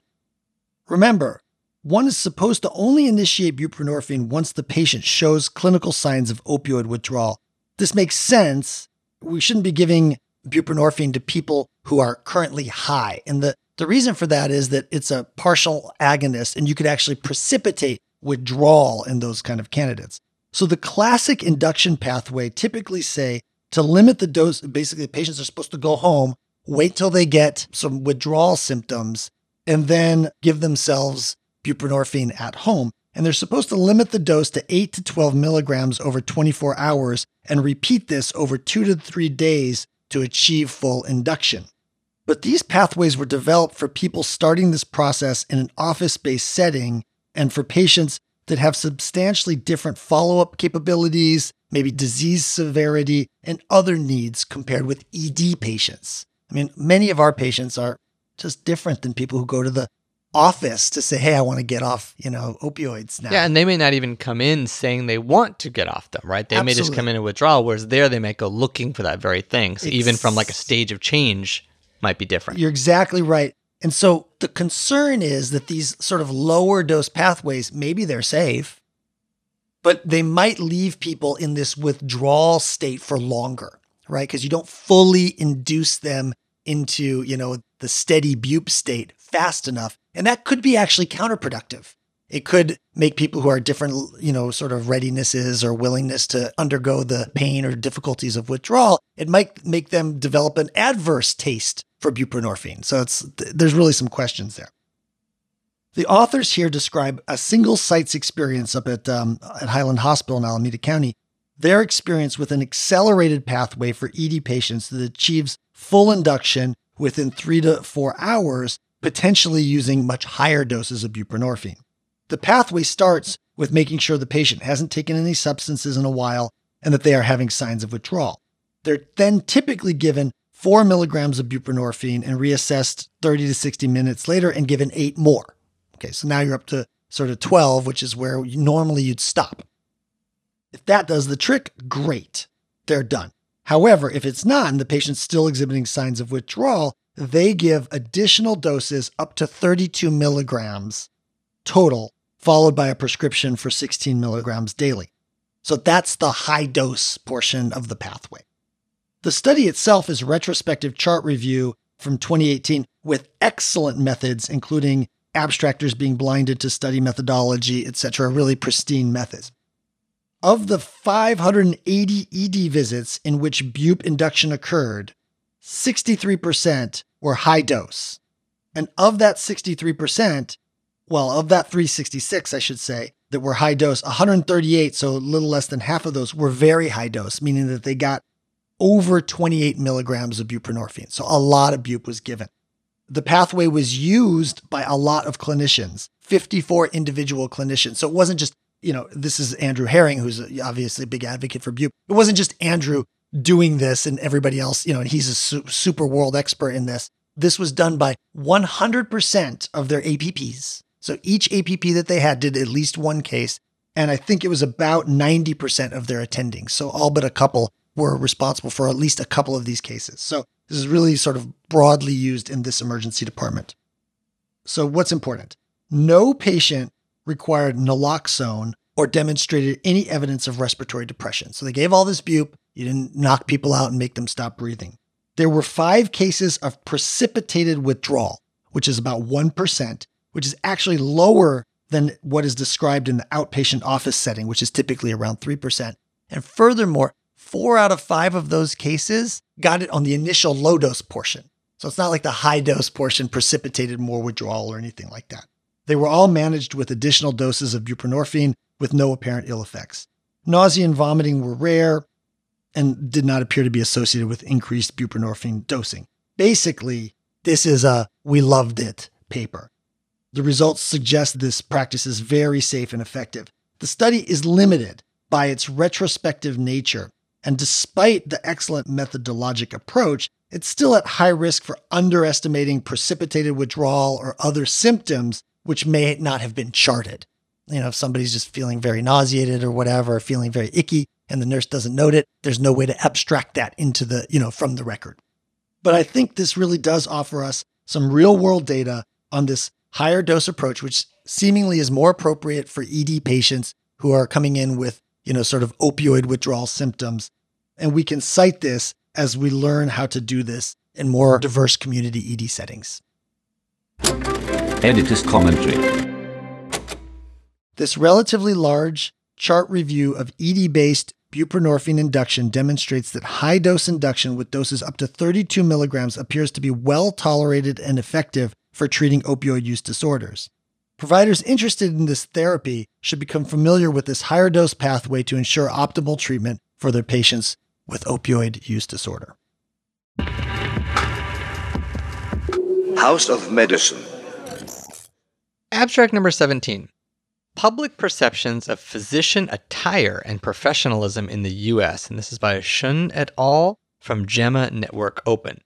So the use of a white coat in medicine began in the 19th century and was originally meant to represent cleanliness, scientific achievement, and sort of the science side of medicine, and professional responsibility. Ironically, one of the issues with white coats is that we don't really wash them. Yeah, certainly not every day, thus increasing the potential of spreading nosocomial infections and allergens and things like that from patient to patient. So in recent years, for reasons ranging from functionality to cleanliness to just being warm, more casual jackets have gained popularity, particularly in the ED. But how do patients feel about this change? The authors of this study distributed a survey via a crowdsourcing platform where respondents were asked a variety of questions about attire, including how often and what locations they see healthcare professionals wearing a white coat, scrubs, a fleece blend sweater or vest, and soft shell jackets.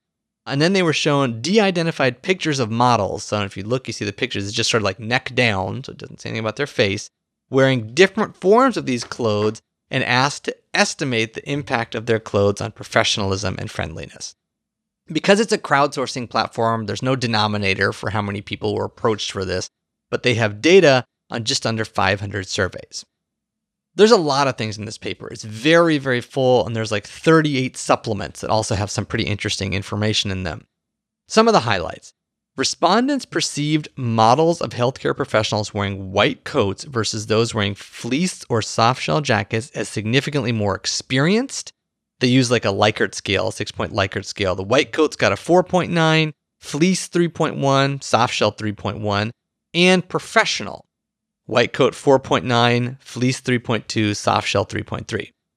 Regardless of outerwear, female models in business attire as innerwear were rated as less professional than their male counterparts, and the female model versus the male model was mistaken more by respondents as a medical technician, a physician assistant, or a nurse.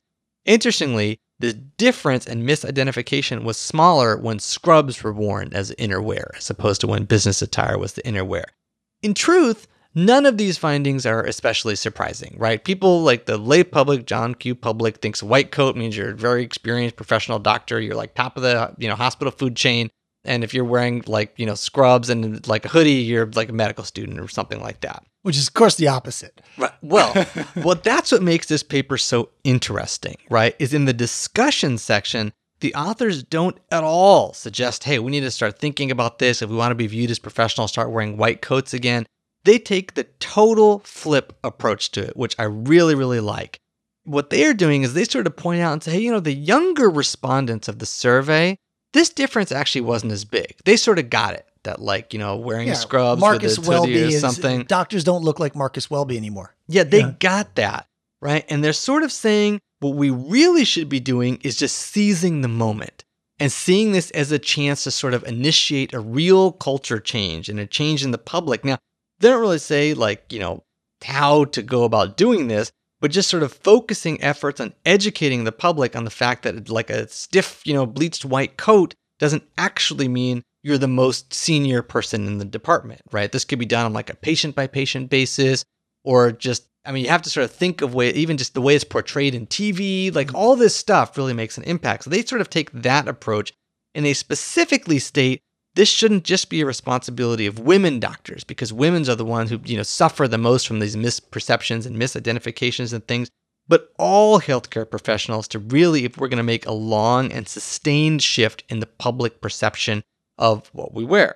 So I think that knowing that this exists, right? The fact that if you wear, like a soft shell jacket or something to work, that people might think you're a little bit less professional, you should know about that. And then all you need to do about it is maybe take an extra second to build rapport or just introduce yourself. Say, hey, I am the physician who's going to be taking care. They just may not know, Right. And that's okay. So just reiterate your role.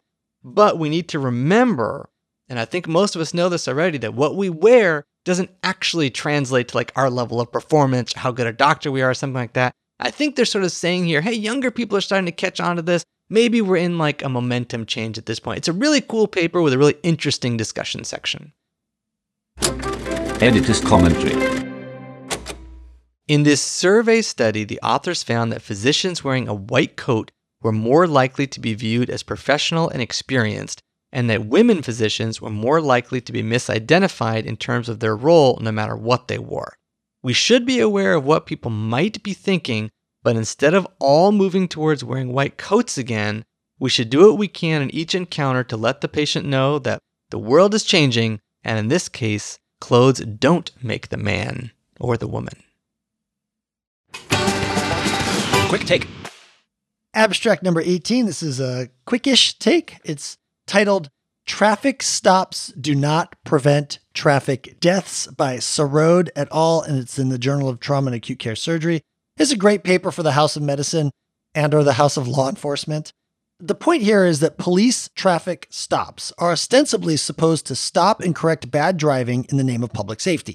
However, these police activities have been criticized a lot recently because of, sort of two major things. That one, they seem to be most often used to increase municipal revenue, give tickets, collect money.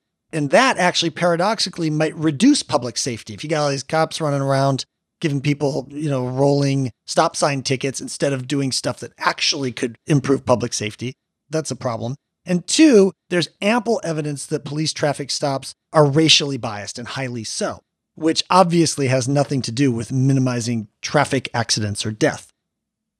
This study examined the association between police traffic stops and traffic deaths across the United States over time and at the state level. They used data from the Stanford Open Policing Project, which includes traffic stop data from all 50 states, and traffic death data from NHTSA, the National Highway Traffic Safety Administration, and finally, an estimate of how many miles of car traffic there was in each state in each year, and that was from the Federal Highway Administrative Office. So the top line findings are fascinating. They found data on 160 million police traffic stops during the study period from 33 states. Some were excluded because things didn't line up, the data files didn't line up. There was massive variation in the number of police traffic stops, ranging from a low of 0.17 police traffic stops per 100 million vehicle miles traveled in Arizona, 0.17, to 3,600 per 100 million vehicle miles traveled in Nebraska. That's right. That's a 21,000 times higher incidence of police traffic stops. Okay. There was also substantial variation in traffic fatalities across the states at different times, with the low of Rhode Island, which had 0.57 deaths per 100 million miles driven, and a high in South Carolina of 2.2 per 100 million miles driven. However, there was absolutely no relationship between the number of police traffic stops per miles driven and the number of traffic fatalities per miles driven at all. There's nothing, no signal whatsoever. So there are many limitations to this study. We don't know about non-traffic injury rates or even just traffic collisions or other measures of public safety that presumably police traffic stops could reduce. We also don't know if some of these states, like Arizona, which has very few police traffic stops, supplements or substitutes lots of other stuff that's like a police traffic stop, like red light cameras and things like that, for police traffic stops. So we don't know if maybe they do that and that's, makes their numbers go up and has some impact on safety. But overall, this is pretty interesting information calling into the question the value of some of these very common police practices. And now some will say, well, what does this have to do with medicine or anything like that? But, we are the stewards of public health, and we are often asked questions about how various different social interventions impact public health. And so I do think it's within our sort of general scope to know that police traffic stops, at least at the state level, variation in police traffic stops don't seem to have any substantial effect on traffic fatalities. And additionally, I learned if I ever do a cross-country drive, I'm going to slow down during Nebraska, make up the time in Arizona. Bingo. Editor's commentary. In this national study, state-level variation in police traffic stops was not associated with variation in traffic fatalities. Quick take. Abstract number 19. Development and validation of an artificial intelligence system to optimize clinician review of patient records. This is by Chi et al. From JAMA Network Open.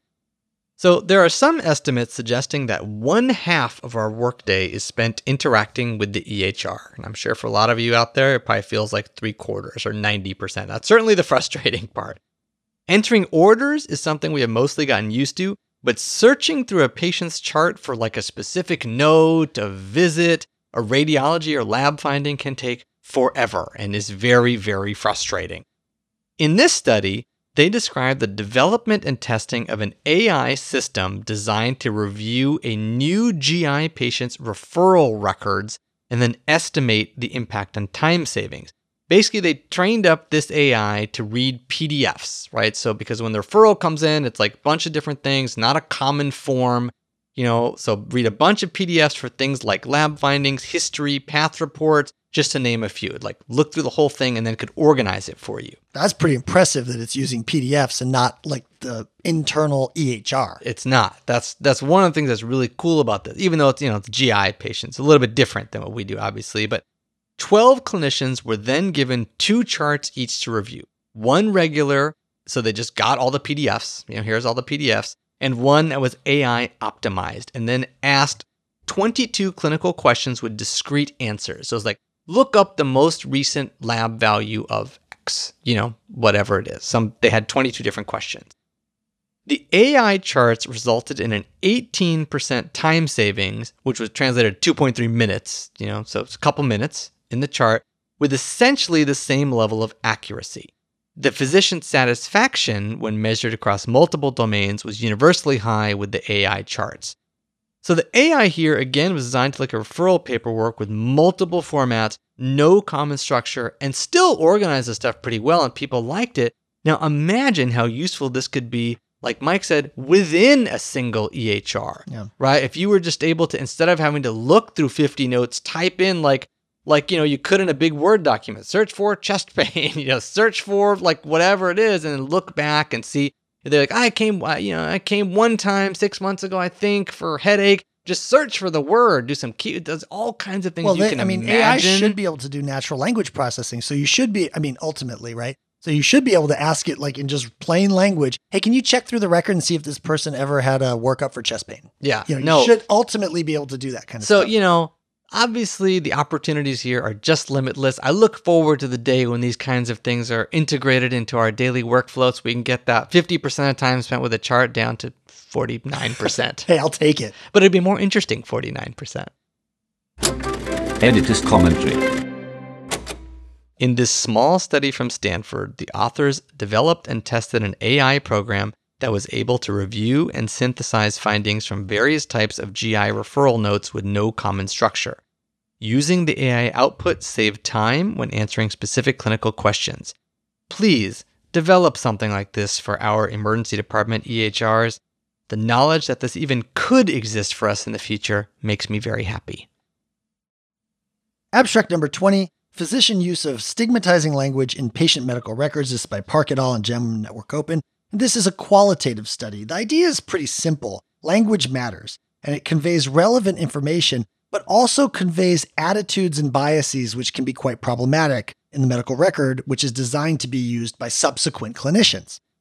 Empirically, there's evidence that stigmatizing language has a direct influence on the readers of the medical record, even when the clinical information is essentially the same. I think you covered a paper maybe a few months ago. No, it's been a while, actually. Maybe it was a couple years. Oh, really? That yeah, long? It's just stuck in my head because it was so interesting. Yeah, it was such a great paper where they did exactly what you said. They had 2 charts written out that had exactly the same clinical information, and one was full he's, like yelling ornery. at people and ornery, and the other one just sort of, nothing but the facts, ma'am. And then they asked, how likely would you be to do X, Y, and Z? And, they took that stigmatizing language to heart. Yeah, and they had attitudes about the patient and even about their treatment plans based on it. So in this study, the authors sought to characterize the types of positive and negative language used in contemporary medical records with a general aim of informing physicians about how their choice of language is perceived. The authors selected a random sample of 600 notes from ambulatory internal medicine clinic affiliated with a large academic medical center from 2017. The clinician investigators read 100 medical notes at a time and logged whether there was something in the text that they felt conveyed either a negative or positive emotion about the patient. So these were clinicians. It was like a clinician reading it going, yeah, I'm feeling like this guy hates this patient or something like that. Negative emotions included things like, frustration, anger, judgment, and positive emotions included things like admiration, personal investment, etc. Then, through an iterative process, and this is the qualitative process, the authors generated and consolidated linguistic themes that resulted, in sort of these emerging themes that characterized what kinds of things were negative and positive. And they did this over and over again until there were no more themes emerging. So they kept doing 100 charts at a time, and they would find these things and then, continue on. And then ultimately, after about 600 charts, nothing else was emerging. The negative categories, ultimately, they found a few interesting things. They estimated that there were about 20 to 30 emotional text blocks per 100 charts reviewed. So it was pretty common that there was something that conveyed this sort of either negative or positive emotion. The negative language categories distilled down to a few things. One, questioning the patient's credibility. That was one of the things that sort of emerged. They give an example of sort of things like, he claims that nicotine patches don't work for him. Two, disapproval. And there's lots of examples that they give of that. Three, and very problematic, racial or social class stereotyping. And then four was the general notion that this patient was difficult, as a difficult patient. On the positive side, compliments were sometimes used. Statements of approval or minimizing blame. And that's like minimizing blame is like the patient is trying to lose weight, but he finds it difficult to be able to afford food that is healthy. Right, so he's minimizing personal blame. He wants blame. to exercise, right. But can't join a gym, right, or exactly. doesn't live somewhere where it's safe to exercise outside. His hip pain is so bad that he's unable to exercise. Things like that where they're minimizing personal blame. Also, personalization was one of the positive themes that come out, as was a collaborative decision-making. Often, comments that were felt to include negative emotions used direct quotations from the patients. And this is something the authors call a scare quote, which is well known in the linguistic world. And they say, we recognize that quotations is what we're supposed to be doing. We're supposed to be conveying the information in the patient's exact words. But that's counterbalanced by the fact that they never saw that on the positive side. It was always used in the context of a negative. And they give a bajillion examples of that, including some where there's racial stereotyping, where they literally put in like, the dressing was a little wet, and spelled it L''IL, clearly sort of highlighting sort of the African-American vernacular as opposed to conveying, sort of useful information. The authors do not quantify which things were more common, positive or negative. They certainly imply the negative was more common, but to some extent, it doesn't matter. There shouldn't be any negative. If you want to put some positive, that might be okay. But they generally argue we got to get rid of all the negative stuff because it has this implication for downstream, the next provider. And also, we should probably be getting rid of the positive because sometimes that can be micro-invalidating or micro-validating depending on how you look at things. Like if you consistently positively emphasize certain racial or social classes, that in effect negatively does the inverse or the other classes. So no doubt we will get emotional in the practice of medicine. We can be severely stressed. Lives may hang in the balance. And some of these patients are like really good at getting under your skin. But the important part to remember is that they're getting under your skin, not the next provider's skin. And you shouldn't bias that provider going in. If there's something you need to convey, this patient is not adherent with his medication, ask about medication adherence, then just do that. That's an objective medical fact. Don't use quotes that make them sound ignorant or stupid or that you disapprove or anything like that. Just make the comment and move on. Yeah. So neutral language is the way to go. Yeah, this is a really, really important topic. Obviously, this kind of stigmatization is, and they found it, they found it in all these real charts. The one I did was sort of fake charts and then made up and stuff. And I think your point about quotes for me is very well taken. There are certain things worth quoting. Like if it's about chest pain, they said it feels like, quote, tearing, but that's fine to do it that way. But then to sort of quote them because you're sort of have this ulterior motive of pointing out, like that's just, we just need to get away from that practice completely. I think as a shortcut right here,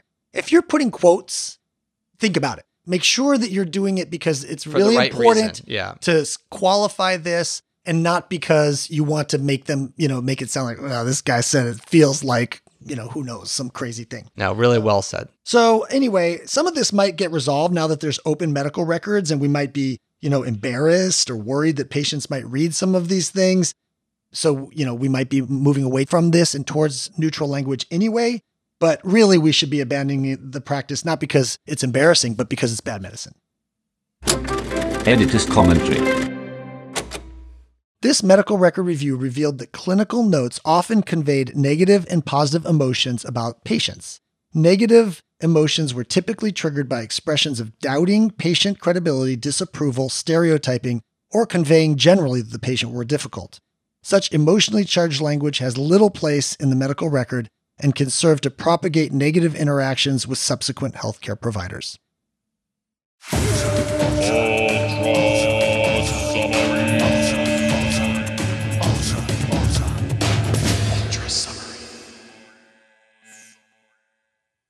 Welcome back, EMA listeners, to the November 2021 Ultra Summary. I'm Jess Monis, and I'm here again with our special guest, Aaron Skolnik. We had the pleasure of having Aaron join us last month, where I gave him a proper introduction. Here are the cliff notes. Aaron holds 5 boards, including EM, Tox, Critical Care, and Neurocritical Care. Also, Aaron and I are united in wedlock, so if we sound overly familiar, it's because we are. We will try to keep the marital spats to a minimum, but we do get feisty when it comes to the medical literature. Aaron, are you ready for another round? Let's get feisty. Okay. Paper number 1. Repeat head CT for anticoagulated patients with an initial negative scan is not cost-effective. Current guidelines recommend obtaining a head CT on older anticoagulated patients with head trauma. No arguments there. What to do after the scan is a bit all over the place and can range anywhere from holding folks and repeating a scan to discharging them home.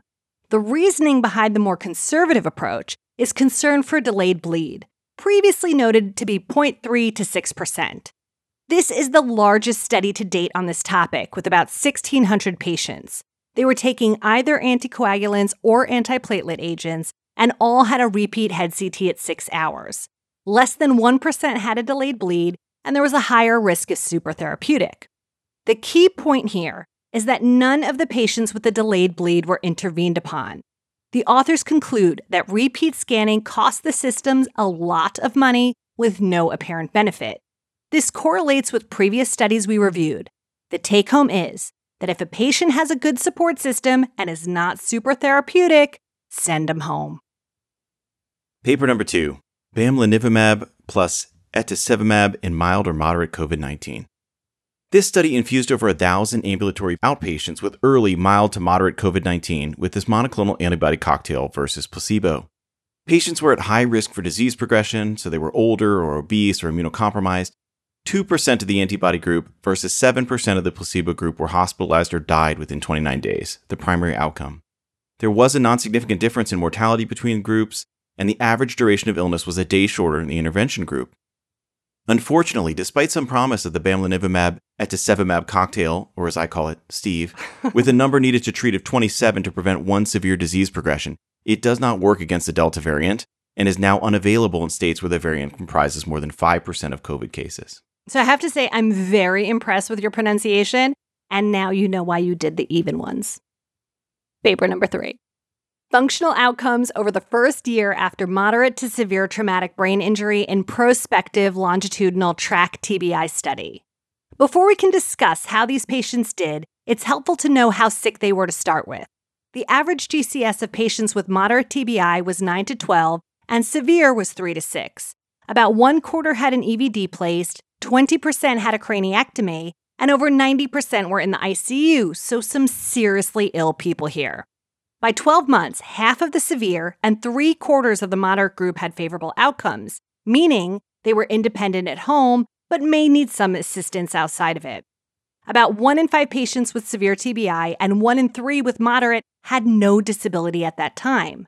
The craziest part is that 80% of the patients that were in a vegetative state at 2 weeks were conscious at 1 year, and 1/4 of them regained orientation. That to me was shocking and will change my outlook on patients presenting to the ED with severe head injuries. I certainly don't want to present false hope to families, but this study suggests that there is a chance for improvement. Yeah, I'm so glad we reviewed this study, Jess, because as somebody who's an emergency physician and also a neurointensivist, I see a lot of therapeutic nihilism among my colleagues when it comes to brain-injured patients. And therapeutic nihilism, that is to say that you think that what you do to take care of this severely injured person doesn't influence their outcome, but that's not true. And as Mel would say, what you do truly, profoundly matters. Right. Paper number 4. Hydronephrosis severity clarifies prognosis and guides management for emergency department patients with acute ureteral colic. Here is a good paper that doesn't quite live up to its title. The authors asked, what is the sensitivity and specificity of hydronephrosis for identifying a large stone or one in need of intervention? They looked at patients with renal colic who had a stone on CT at 9 Canadian EDs.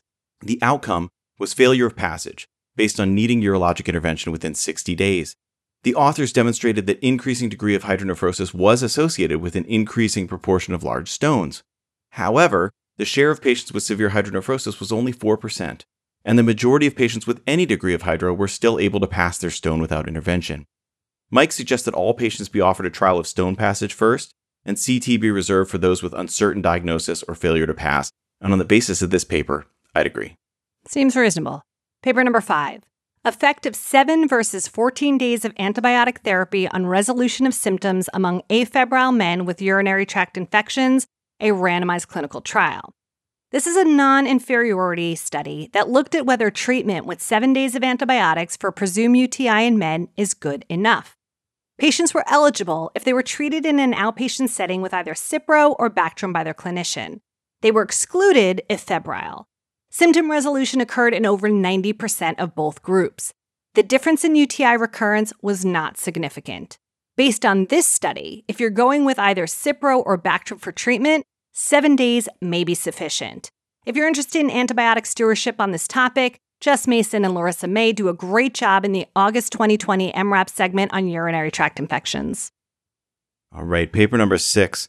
Comparison of greater occipital nerve and supraorbital nerve block methods in the treatment of acute migraine attack, a randomized double-blind controlled trial.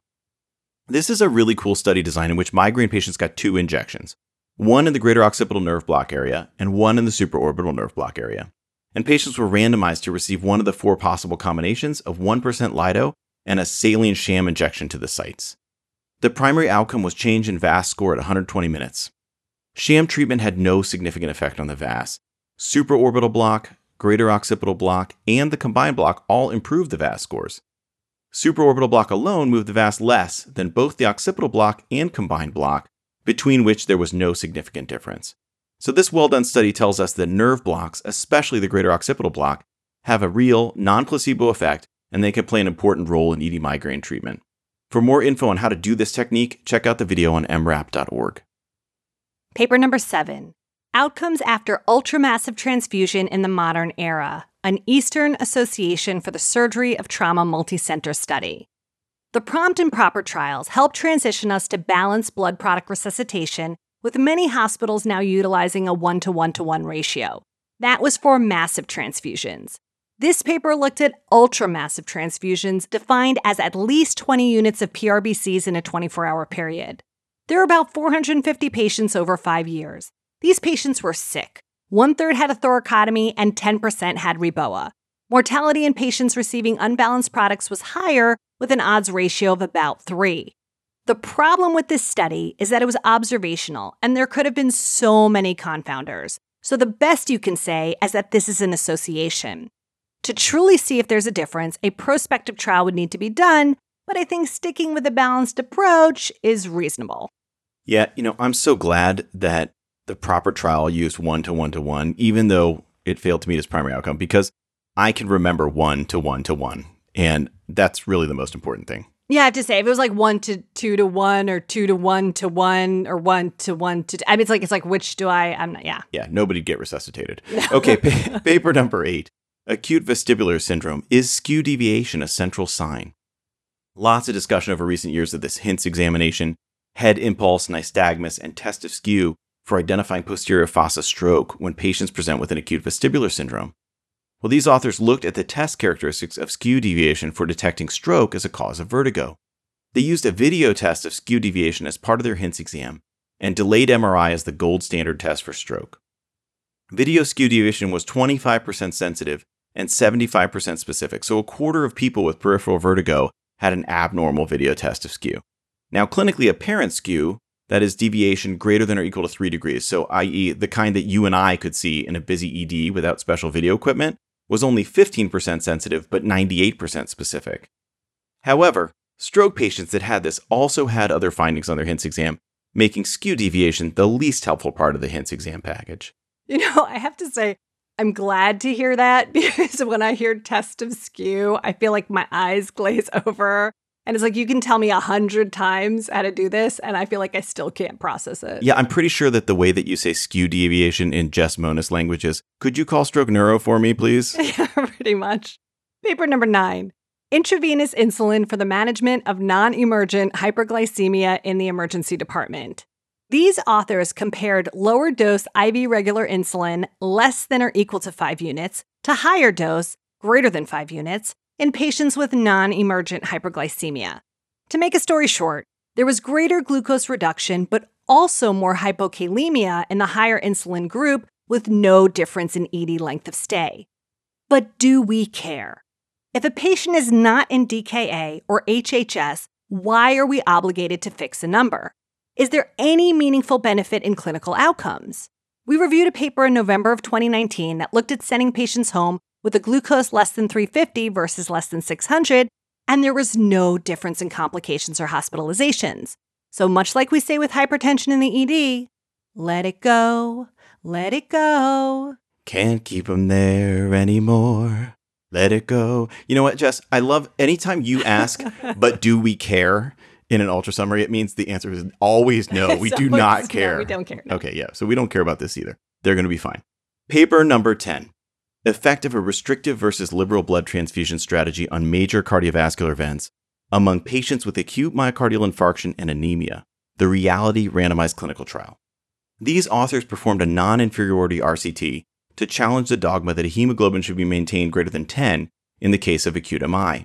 They randomized 666 people, that's the end of the beast, by the way, with AMI and a hemoglobin 7 to 10 to transfusion targets of greater than or equal to 8, that was the restrictive group, versus greater than or equal to 10 in the liberal group. Primary outcome, as usual, MACE, composite of all-cause death, stroke, recurrent MI, or emergency revascularization at 30 days. About a third of patients in the restrictive group got blood, as opposed to almost 100% in the liberal group. The restrictive group had non-inferior outcomes, and it saved about 400 units of blood transfusion. So let's add this to the many papers that suggest whenever it comes to blood transfusion, less is more. Right. And I have to wonder, were they aiming for 666 people, or was that just totally random? They used a Ouija board for their power calculation. Right. Were they like, well, we have 665, we've got to get one more? Or was it like, we have 667, you need to drop one? That's the neighbor of the beast. All right. Paper number 11. Fascia iliaca blocks performed in the emergency department decrease opioid consumption and length of stay in hip fracture patients. In this non-blinded, non-randomized study, patients with hip fractures that receive fascia iliaca blocks receive less opioids pre- and post-surgery. In fact, the group with the block got about half as many morphine milliequivalents and also had a decreased length of stay by about 1 day. Not too bad. We covered a few papers on this, including a systematic review from January of 2019 that supported its use. An RCT we discussed in November of that year did not have the same favorable outcome, although, as Sanjay points out, it was a very small study with a disparity in the randomization. To learn this technique, search the MRAP HD videos for fascia iliaca block. Paper number 12. Effectiveness of a care transitions intervention for older adults discharged home from the emergency department, a randomized controlled trial. The authors here evaluated the effect of a home visit from a paramedic coach done 1 to 3 days after ED discharge on preventing ED readmissions within 30 days. The intervention focused on understanding red flag symptoms, medication adherence, follow-up, and self-management. The short version here is that 1 in 6 of the patients in the intervention group never got the intervention, so the authors performed both intention to treat and per protocol analyses to reevaluate the results. However, in both, there was no difference in the primary outcome. The per protocol analysis suggests there's a role for more study of these kind of interventions, but unfortunately, this paper was kind of a bust. Too bad. Paper 13, skin tapes and tissue adhesive versus either method alone for laceration repair in a porcine model. This paper compared skin tape, tissue adhesive, and a combination of the two to see which is stronger. Not a shocker, using both together provided the strongest closure. It took 10 pounds more of force to disrupt the wound when using the combo immediately following wound repair compared to either alone. Now, what does this mean in real life? Aaron, I have no idea. What is the average force placed on a repaired laceration during normal daily activity? Also, no idea. I guess what I would take away from this is that if you are worried a wound is under tension, add some tape. Seems reasonable. Paper number 14. Diagnosis and classification of headache associated with sexual activity using a composite algorithm, a cohort study. This paper attempts to characterize the danger of acute headaches associated with sexual activity. Now, most such headaches are benign, but the rate at which subarachnoid hemorrhage, intraparenchymal hemorrhage, and cerebrovascular injuries occur is of interest to emergency docs. This was a consecutive sample of ED and neuroclinic patients in Taiwan with at least 2 or more of these headaches, which probably dilutes the proportion of serious headaches and makes the results less applicable to our ED practice. But the bottom line here is that 3% of these patients still had a serious cause, most of them aneurysmal subarachnoids, and this alone is way too high to ignore. Yeah, I mean, if someone comes to you and tells you that they have like terrible worse headache, during or after intercourse, right, I would take this so seriously. Because this study, in order to get in it, as you said, right, they had to have had at least, right, this had to have been at least the second headache that they had. So I imagine that many people, when they have a subarachnoid, it's their first subarachnoid. So, I mean, this is, to me, seems like a way underestimate. So scary. Paper 15. Utility of chest radiographs in children presenting to a pediatric emergency department with acute asthma exacerbation and chest pain. This was a retrospective study of kids presenting to the ED with asthma exacerbations reporting chest pain. There were about 800 kids, a quarter of which got a chest x-ray. 40% of those kids had documented chest pain. About 1 in 10 of the chest x-rays were positive, mostly for pneumonia. The authors conclude while the odds of a clinician ordering an x-ray is twice as likely if a child is complaining of chest pain, it infrequently yields positive findings, so should be limited. I'm going to agree with Sanjay here and say that 1 in 10 is not nothing. In fact, we've done a lot more for a lot less to change management in 10% of our patients. If a patient has no chest pain, no hypoxia, no fever with a reassuring exam, I'll pass. But if not, I'll probably still order one. Me too. Paper number 16. High-dose buprenorphine induction in the emergency department for treatment of opioid use disorder. Buprenorphine treatment works for opioid use disorder, but the traditional induction process is dose-limited and done over 1 or more days.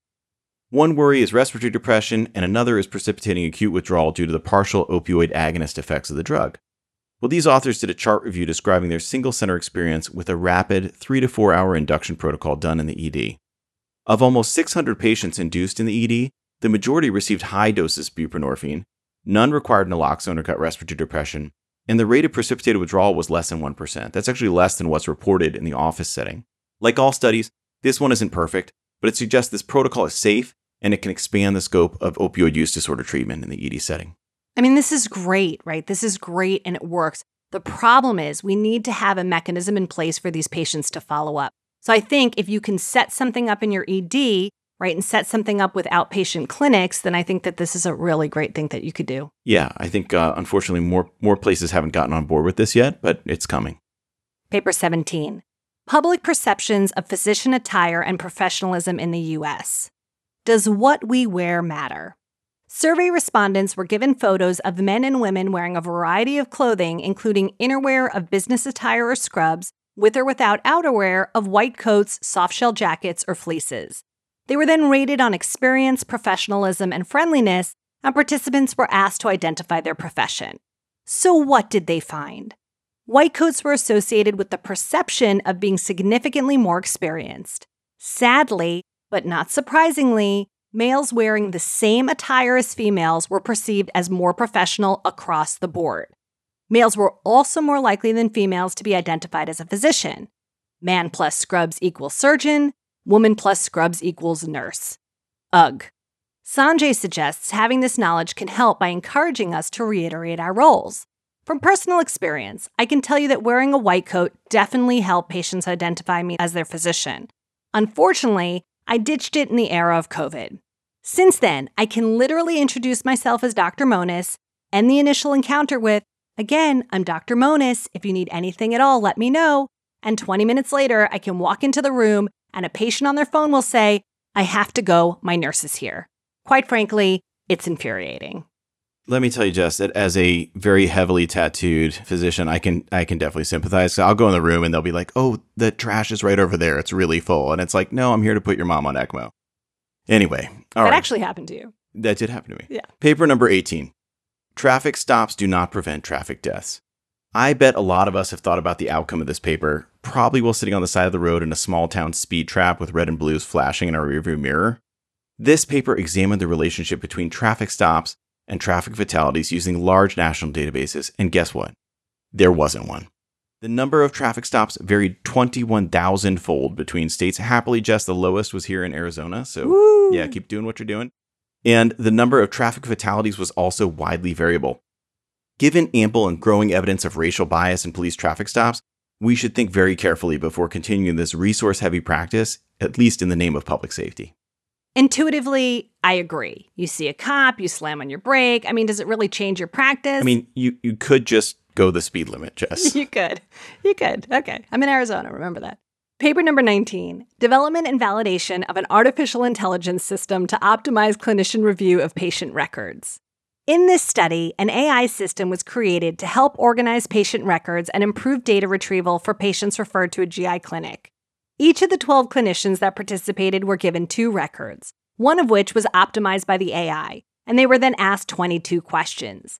The AI saved about 20% of the time used to answer them with no loss in accuracy. Almost all of the physicians preferred the AI system, and I assume the one that didn't is still trying to program their VCR. Here's what I envision in the future.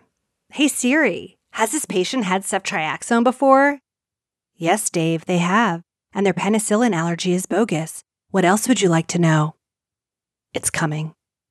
Yeah, in addition to making me worry about our future robot overlords, right? Maybe Spike Jonze can make a movie about a physician that falls in love with the EMR. That would be amazing. Yeah, I don't know anyone that's in love with the EMR. Okay, paper number 20. Physician use of stigmatizing language in patient medical records. This study qualitatively analyzed 600 notes from an urban ambulatory internal medicine clinic, examining the ways in which physicians express positive and negative emotions about the patient in the chart. Positive expressions included compliments and personalization, among others. Negative language included disapproval, stereotyping, discrediting, and depicting patients as difficult. One of the ways that we do this that stood out to me was through the use of direct quotes, those that add little clinical value but may depict the patient as unintelligent, indifferent, or hard to deal with. Guilty as charged, guys. Bottom line here is the use of emotional language that perpetuates implicit bias and leads to unfair differences in care is really common, and we should work together to make it stop. Yeah, I mean, that's important. I have to say I'm also guilty of the quotes, but I'll think about that next time. Yeah, I think we've all done it, but this is a pretty serious problem. Yeah. Well, Aaron, another month down. I have to say this has been super fun. And I forgot it's November, so happy birthday. Thank you. I will email you my gift list shortly. Okay. And to everyone else out there, have a wonderful Thanksgiving, and we will see you next month.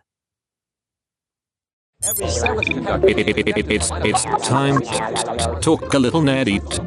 Talk a little nerdy. With Ken Milne. Welcome to the November Time to Talk a Little Nerdy. This is Swami, and I'm here, as always, with Dr. Ken Milne. Hello, my friend. Hey, Ken, how's it going? Oh, it's going great. So good to be talking nerdy with you again.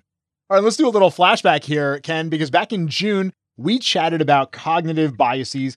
And at the end of that segment, you kind of threw out and said, we should revisit this topic because there's so many different cognitive biases out here. We only covered 5. It would be great, Swami, if you picked your own. So I did. I went into it, I looked at it, and I picked 4 cognitive biases that I really would like to get into. You down? 4? Seriously? Only 4, Swami? What about my favorite number of 5? I mean, I'm always happy to talk a little nerdy with you, but I'm going to throw out one more cognitive bias at the end of this list just to bring it up to 5. We're going to round it out with one more from you, but I feel like I went with 4 on purpose, Ken. I wanted to see if I triggered you. And you triggered me. I triggered you. I clearly triggered you. Now, before we dive into the 4 that I selected and the one that you're going to add on, let's first review what cognitive biases are. Okay, sure. There's lots of ways to define this, but I like to think of a bias as something that systematically moves us away from the quote-unquote truth, which is just a shorthand for saying the best point estimate of an observed effect. It's like the wind blowing a sailboat off its course. And then cognitive biases are a type of error in thinking that occurs when people are processing and interpreting the information in the world around them. So it's like a little glitch, a little error. And they're like logical fallacies, and I like talking about logical fallacies, but they're different too. A logical fallacy requires an argument, whereas a cognitive bias, a heuristic, a mental shortcut, refers more to our default thinking pattern. And in that June segment, you discussed those 5: anchoring bias, base rate neglect, hindsight bias, information bias, and the Semmelweis reflex. We actually expanded that last one out into its own segment on the Semmelweis reflex. And I think people should go back, listen to June, listen to July to hear all of those details. And now we're going to get into the 4 that I selected, and we're going to start with availability bias. Wow, was that just the easiest one to pick because it was available to you? See what I did there? How meta. First thing that pops up when you Google, Ken. Yeah, exactly. Oh, it started with the letter A. But availability bias in medicine, it's the inclination to think of a diagnosis is more likely if it just readily comes to mind. So someone comes in with chest pain, the emergency physician will probably have a broader differential diagnosis because these are undifferentiated people. They don't come in with a label on their forehead saying, I'm a STEMI, I'm a PE, I'm just anxiety, right? People come in saying, I've got a chief complaint of chest pain. And so we tend to have a broad differential. But if that same patient presents to a cardiologist, they may be more likely to think, hey, this is ACS. Or a hematologist might go, hey, I think this chest pain's a PE. Or even a gastroenterologist may say, you know what, I think your chest pain is more likely to be GERD, gastroesophageal reflux disease. Your diagnoses of a specific disease can be inflated by what you see regularly, and you will underdiagnose things if the condition is rare to your practice. So that's that availability bias. And this can be swayed as well by what you've seen recently. If you recently saw an aortic dissection, you might start thinking all chest pain is aortic dissections, which we know isn't true, but that's another bias that can seep in. And this is sort of like what's happened over the last 15, 16 months, where every single patient coming in with fever and shortness of breath must be COVID. It must be COVID because that's what was happening when we were getting hit by wave after wave. In fact, when patients didn't have fever and shortness of breath, we're like, you're probably COVID too, because everything that we saw was COVID all the time. And that can miss some of the other diagnoses that are out there. It can miss the pulmonary embolism, the influenza, the standard bacterial pneumonia. And so, yes, we do have to follow some patterns, and the things that are common, but we have to keep in our mind that just because it's what pops into our mind right away isn't everything. Yeah, availability bias is also sort of like something called the law of the instrument, which, I'm sure you've heard of that before, Swami. Yeah, I'm going to go ahead and say that I do not know what that is. And while I am furiously Googling it, you can tell the listeners what it is. You know what this is because you've heard about this before. If you have a hammer, everything looks like a nail. Yes. I've heard this many, many times. And of course, the joke is it's the orthopedic cognitive bias. Exactly. The law of the instrument is also called the law of the hammer, Maslow's hammer, not Maxwell's silver hammer, that's a Beatles song, or the golden hammer. It's sort of like the availability cognitive bias, but it's an over-reliance on a familiar tool. And there's an actual quote where this came from, and that was Abraham Maslow said, quote, "I suppose it is tempting, if the only tool you have is a hammer, to treat everything as if it were a nail." I think those are some wise words by Maslow, who has given us many wise words and many wise theories. And so I think we've kind of gone into availability bias and what it is. Let's get to my second cognitive bias, which is the fundamental attribution error. And Ken, I'm going to go ahead and say that I make the fundamental attribution error almost every day, and many, many times a day if I happen to be driving. I'm wondering what that'll be. So, fundamental attribution error can be thought of as a form of stereotyping. It's when we think that a patient's disease or illness is due to their character rather than a valid explanation. And you'll see this in marginalized groups such as ethnic minorities, those with substance use disorder, and homeless people. We can get all judgy and judgmental and blame a patient based on their skin color, their gender identity, their religion, socioeconomic status, all of these different things, rather than considering the actual cause. We attribute their illness to their character in some way, instead of their underlying disease. And you can see this specifically with psychiatric patients. And actually, that has its own cognitive bias name called the psych-out error. Yeah, and let me explain exactly what I meant by using the fundamental attribution error and falling prey to that on a regular basis. The way that I think about this outside of medicine is I'm driving and somebody cuts me off. They're in the wrong lane. They squeeze over into my lane. And my first response is, what a jerk. But if I had done the same thing, if I had been in the wrong lane, I'm like, oh my God, I'm supposed to be in the left lane and I had to move over. And I said, oh, I'm sorry. That's just because, I just made a mistake. And so when it's somebody else, we kind of assume, this person's a jerk. When it's us, we're like, no, I was just in a hurry and I forgot where I was going. So it kind of reframes us every time that we think, that person's a jerk. That person did something that they knew was wrong. Just think about the response that you would have or how you would feel when it was you, because we know we all make these little mistakes. So that fundamental attribution error, and I like how you framed it, is not about the person being a bad person.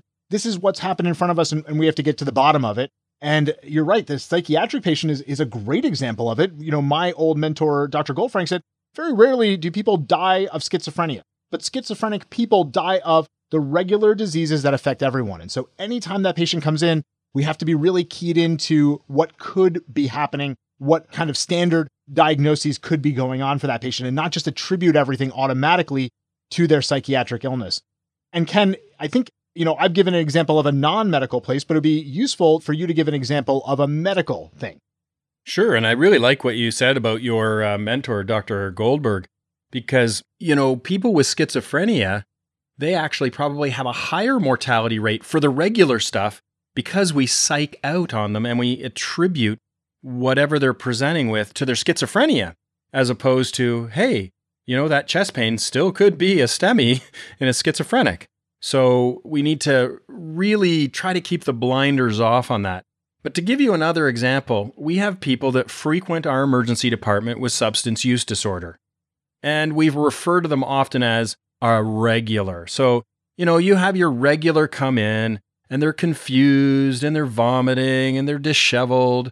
And so the cognitive bias is to attribute that person to being drunk again, without doing a good history, followed by a directed physical examination, and then the appropriate investigation. Because if you don't, you'll get burned and that person will suffer because that regular, who comes in quite frequently with their substance use disorder, may also have diabetes. And if you don't take off the shoe and find that terrible foot ulcer and realize that they're just not, intoxicated again, they're actually delirious because they're septic. And in some ways, Ken, this really combines those first two cognitive biases, the availability bias, as well as that fundamental attribution bias.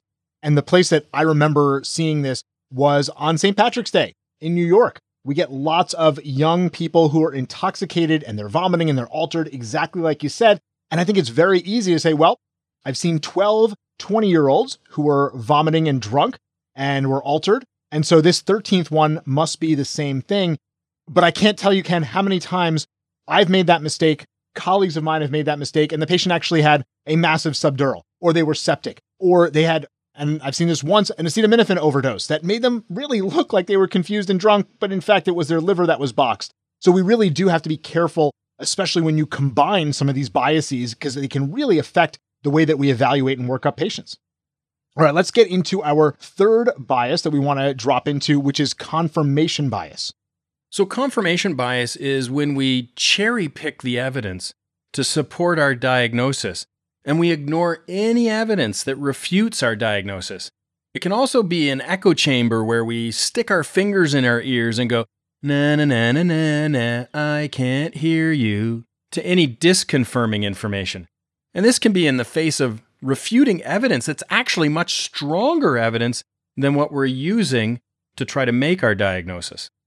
So this almost sounds like you do a Google search on an issue, you take the first hit that comes up, it agrees with your position, and so you ignore everything that comes after it.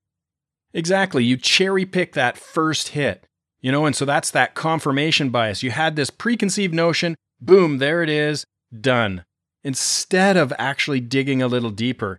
And in medicine, confirmation bias can be even worse, where we don't even look for other evidence. And this is another actual bias called premature closure. See how I'm trying to sneak in more than just your 4 examples? Because I love talking cognitive biases. Ken, I think one of the common places this comes up is you have an older patient who comes into your emergency department. They're slightly confused or slightly off of their baseline. You get a urine, it's got 5 to 10 white cells, and you're like, boom, it's a UTI. I'm done evaluating this patient. I know what's wrong. Give them some antibiotics and they'll be fine.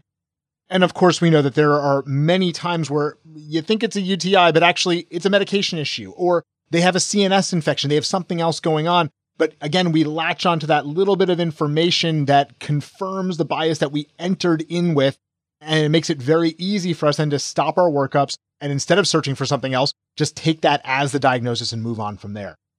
Let's get to the fourth cognitive bias that I've selected, and that's the ambiguity effect. Oh, so you're going to end with one that's really kind of ambiguous. Nicely done. All right, well, there is lots and lots of uncertainty in medicine. And this is something our good friend Justin Morgenstern from the website First 10 EM and I discussed when we downgraded the NNT website recommendation of TPA for stroke to yellow, meaning uncertain. EM physicians, we just seem to be a lot more comfortable with uncertainty than some of our other specialties, like neurologists. But getting back to this ambiguity effect, this is when uncertainty makes physicians avoid some diagnoses when the probability is less well known. I think this is really important when you said it up front. We are good with uncertainty. We understand that it's part of our specialty, but even as emergency physicians, sometimes we will kind of shove all of the information into a diagnosis because we want to wrap it up in a nice, neat little package instead of kind of embracing the fact that we have some data that maybe pushes us in a couple of different directions and we're not exactly sure. But to become sure, either we need time or maybe another test, and we don't want to do that. So we try to shove everything into one place so that it all kind of fits. And so when you're making up your differential diagnosis for a patient, you're going to put a disease that you know well up high on that list, and everything else is going to kind of be below it. And then as you get information back, you're going to try and squeeze it into that diagnosis. Yeah, and the uncertainty can be due to a variety of factors, including a lack of knowledge by the physician, a lack of resources, like in one of the environments I mainly work at, doesn't have a CT scanner, or even choosing a diagnosis that just doesn't take as much effort to work up. Ken, well, those are my 4 picks, but I know we're not done. Oh, we're not done. I'm adding another one of my favorite cognitive biases, and I think this is just a great one to finish on. All right, and this will round it out as a set of 5 to go along with our prior set of 5. What's the last cognitive bias you want to discuss? All right, the 5th and final one is the zebra effect. I guess you would call it the zebra effect. And we've all heard the phrase, when you hear hoofbeats, think horses, not zebras. However, rare diseases, well, by definition rare, still rarely do occur. And so the zebra retreat is when you really think it's one of these rare zebras, but you back away from that diagnosis for a variety of reasons. And what are those reasons? Why would we back away from the diagnosis when we're pretty sure of what we've got? Well, I'm going to give you 5 possibilities. Just 5. And the first one is, you don't want to be labeled as the big zebra hunter in your department. Oh, there's Ken. He's going on another zebra hunt. So that's one reason. Also, we don't want to be seen as wasting resources. I mean, we are constantly being told by a variety of organizations and administration that we need to be choosing wisely. A third reason is, we just don't have the time to rule out a zebra diagnosis. I mean, we work in a busy, chaotic environment. I barely have time sometimes to drink, eat, go to the bathroom. How am I going to go on a big zebra hunt? A fourth reason is you just don't have the resources. I mean, you need timely access maybe to an MRI to make that diagnosis, or ultrasound at your community hospital on nights, holidays, and weekends isn't available after 11 p.m. or something like that. And the fifth reason that I put in about a zebra retreat is, when you call up the specialist and you don't want to be ridiculed. I mean, sometimes when you're thinking, I think it's this zebra, this rare thing, but you can just hear that consultant rolling their eyes on the phone. That's a good list. And I think that we all experience this when we are seeing a patient. We're like, I think it's this rare disease that I learned about. Maybe I've seen it once. I think that's what I need to work up. But we have those doubts in our mind. And the 5 that you laid out, I think, are the common ones that we hear over and over and over again that push us away from pursuing the imaging or pursuing the transfer or pursuing the consultant that we need to help us with that diagnosis. But to some degree, we have to understand that we're going to work up far more of those patients than we're actually going to find that disease. And that's okay. That's part of the process. That's how emergency medicine works. Again, I think this is a great list, especially when we put this 5 together with the 5 that we had before. I think it gives people a little flavor of these cognitive biases. And, I think we hinted at it a couple of times in both of these segments. They don't exist in isolation. They combine. They combine to make it even harder for us to do the right thing, to make the diagnosis that we need to make. And we need to really understand these well, not just in our professional lives, because they do all apply to medicine, but they apply to our lives outside of medicine as well. And I'll tell you that understanding some of these has really made me reconsider my reactions to certain things when they happen, or my response, my evaluation of situations. I think it's really important for us to understand how our minds work. And of course, we have to go to the next step, which is it's great to understand them. Now we have to fight those impulses. We have to fight some of those biases and eliminate them, or at least understand, I know I have this bias. So let me take a step back. Let me reevaluate this patient. Let me make sure that I take all the information in, make sure that I'm not missing something. And I think this is how we can actually do this better. It's great to know the cognitive biases. It's even better for us to know which ones we fall prey to and how to combat that. Well, Swami, what I've learned about this is the next time you cut me off in your Tesla Model X, I'm not going to think you're a jerk. That's right, Ken. I'm not a jerk because I cut you off. I'm a jerk for many other reasons that we can get into in another time. So you understood that. Yeah, not for cutting me off. All right, Ken, this is great. Always a pleasure to chat with you about this stuff. And I'm hoping that some of our listeners will send in some other cognitive biases. Maybe we'll get into a third segment down the line and look at this. I'm sure, though, that we'll be back in December with something that is a little bit more of a hard statistical or methodologic concept. Try and mix it up a little bit, but we'd be happy to hear other cognitive biases from the listeners, things that you guys think we should tackle, as well as any other topic that you think we should tackle. We're happy to take on whatever you send our way. And until next time, remember to stay nerdy. Stay nerdy, everyone. And scene. Hey, November in the books. Yeah. And hopefully, I'm going to go. COVID is good now because COVID's bad right now. So 2 months, you think it'll be good? 2 months, we're good. If we follow our current EMA cyclical pattern, I'll just say that I'm tired of saying now, and I'm hoping it's going to be good in the future. I just hope that however we get to do it, everybody has a good Thanksgiving, good friends get ahead. Maybe you had a good Halloween even. We got back out there a little bit. Our birthdays were awesome. Well, our birthdays are always awesome. Even if we're at home celebrating by ourselves. Yeah. So everybody out there, stay safe. Thanks for listening. But most importantly, as you always know, more than anything else you could do, stay classy. You stay classy.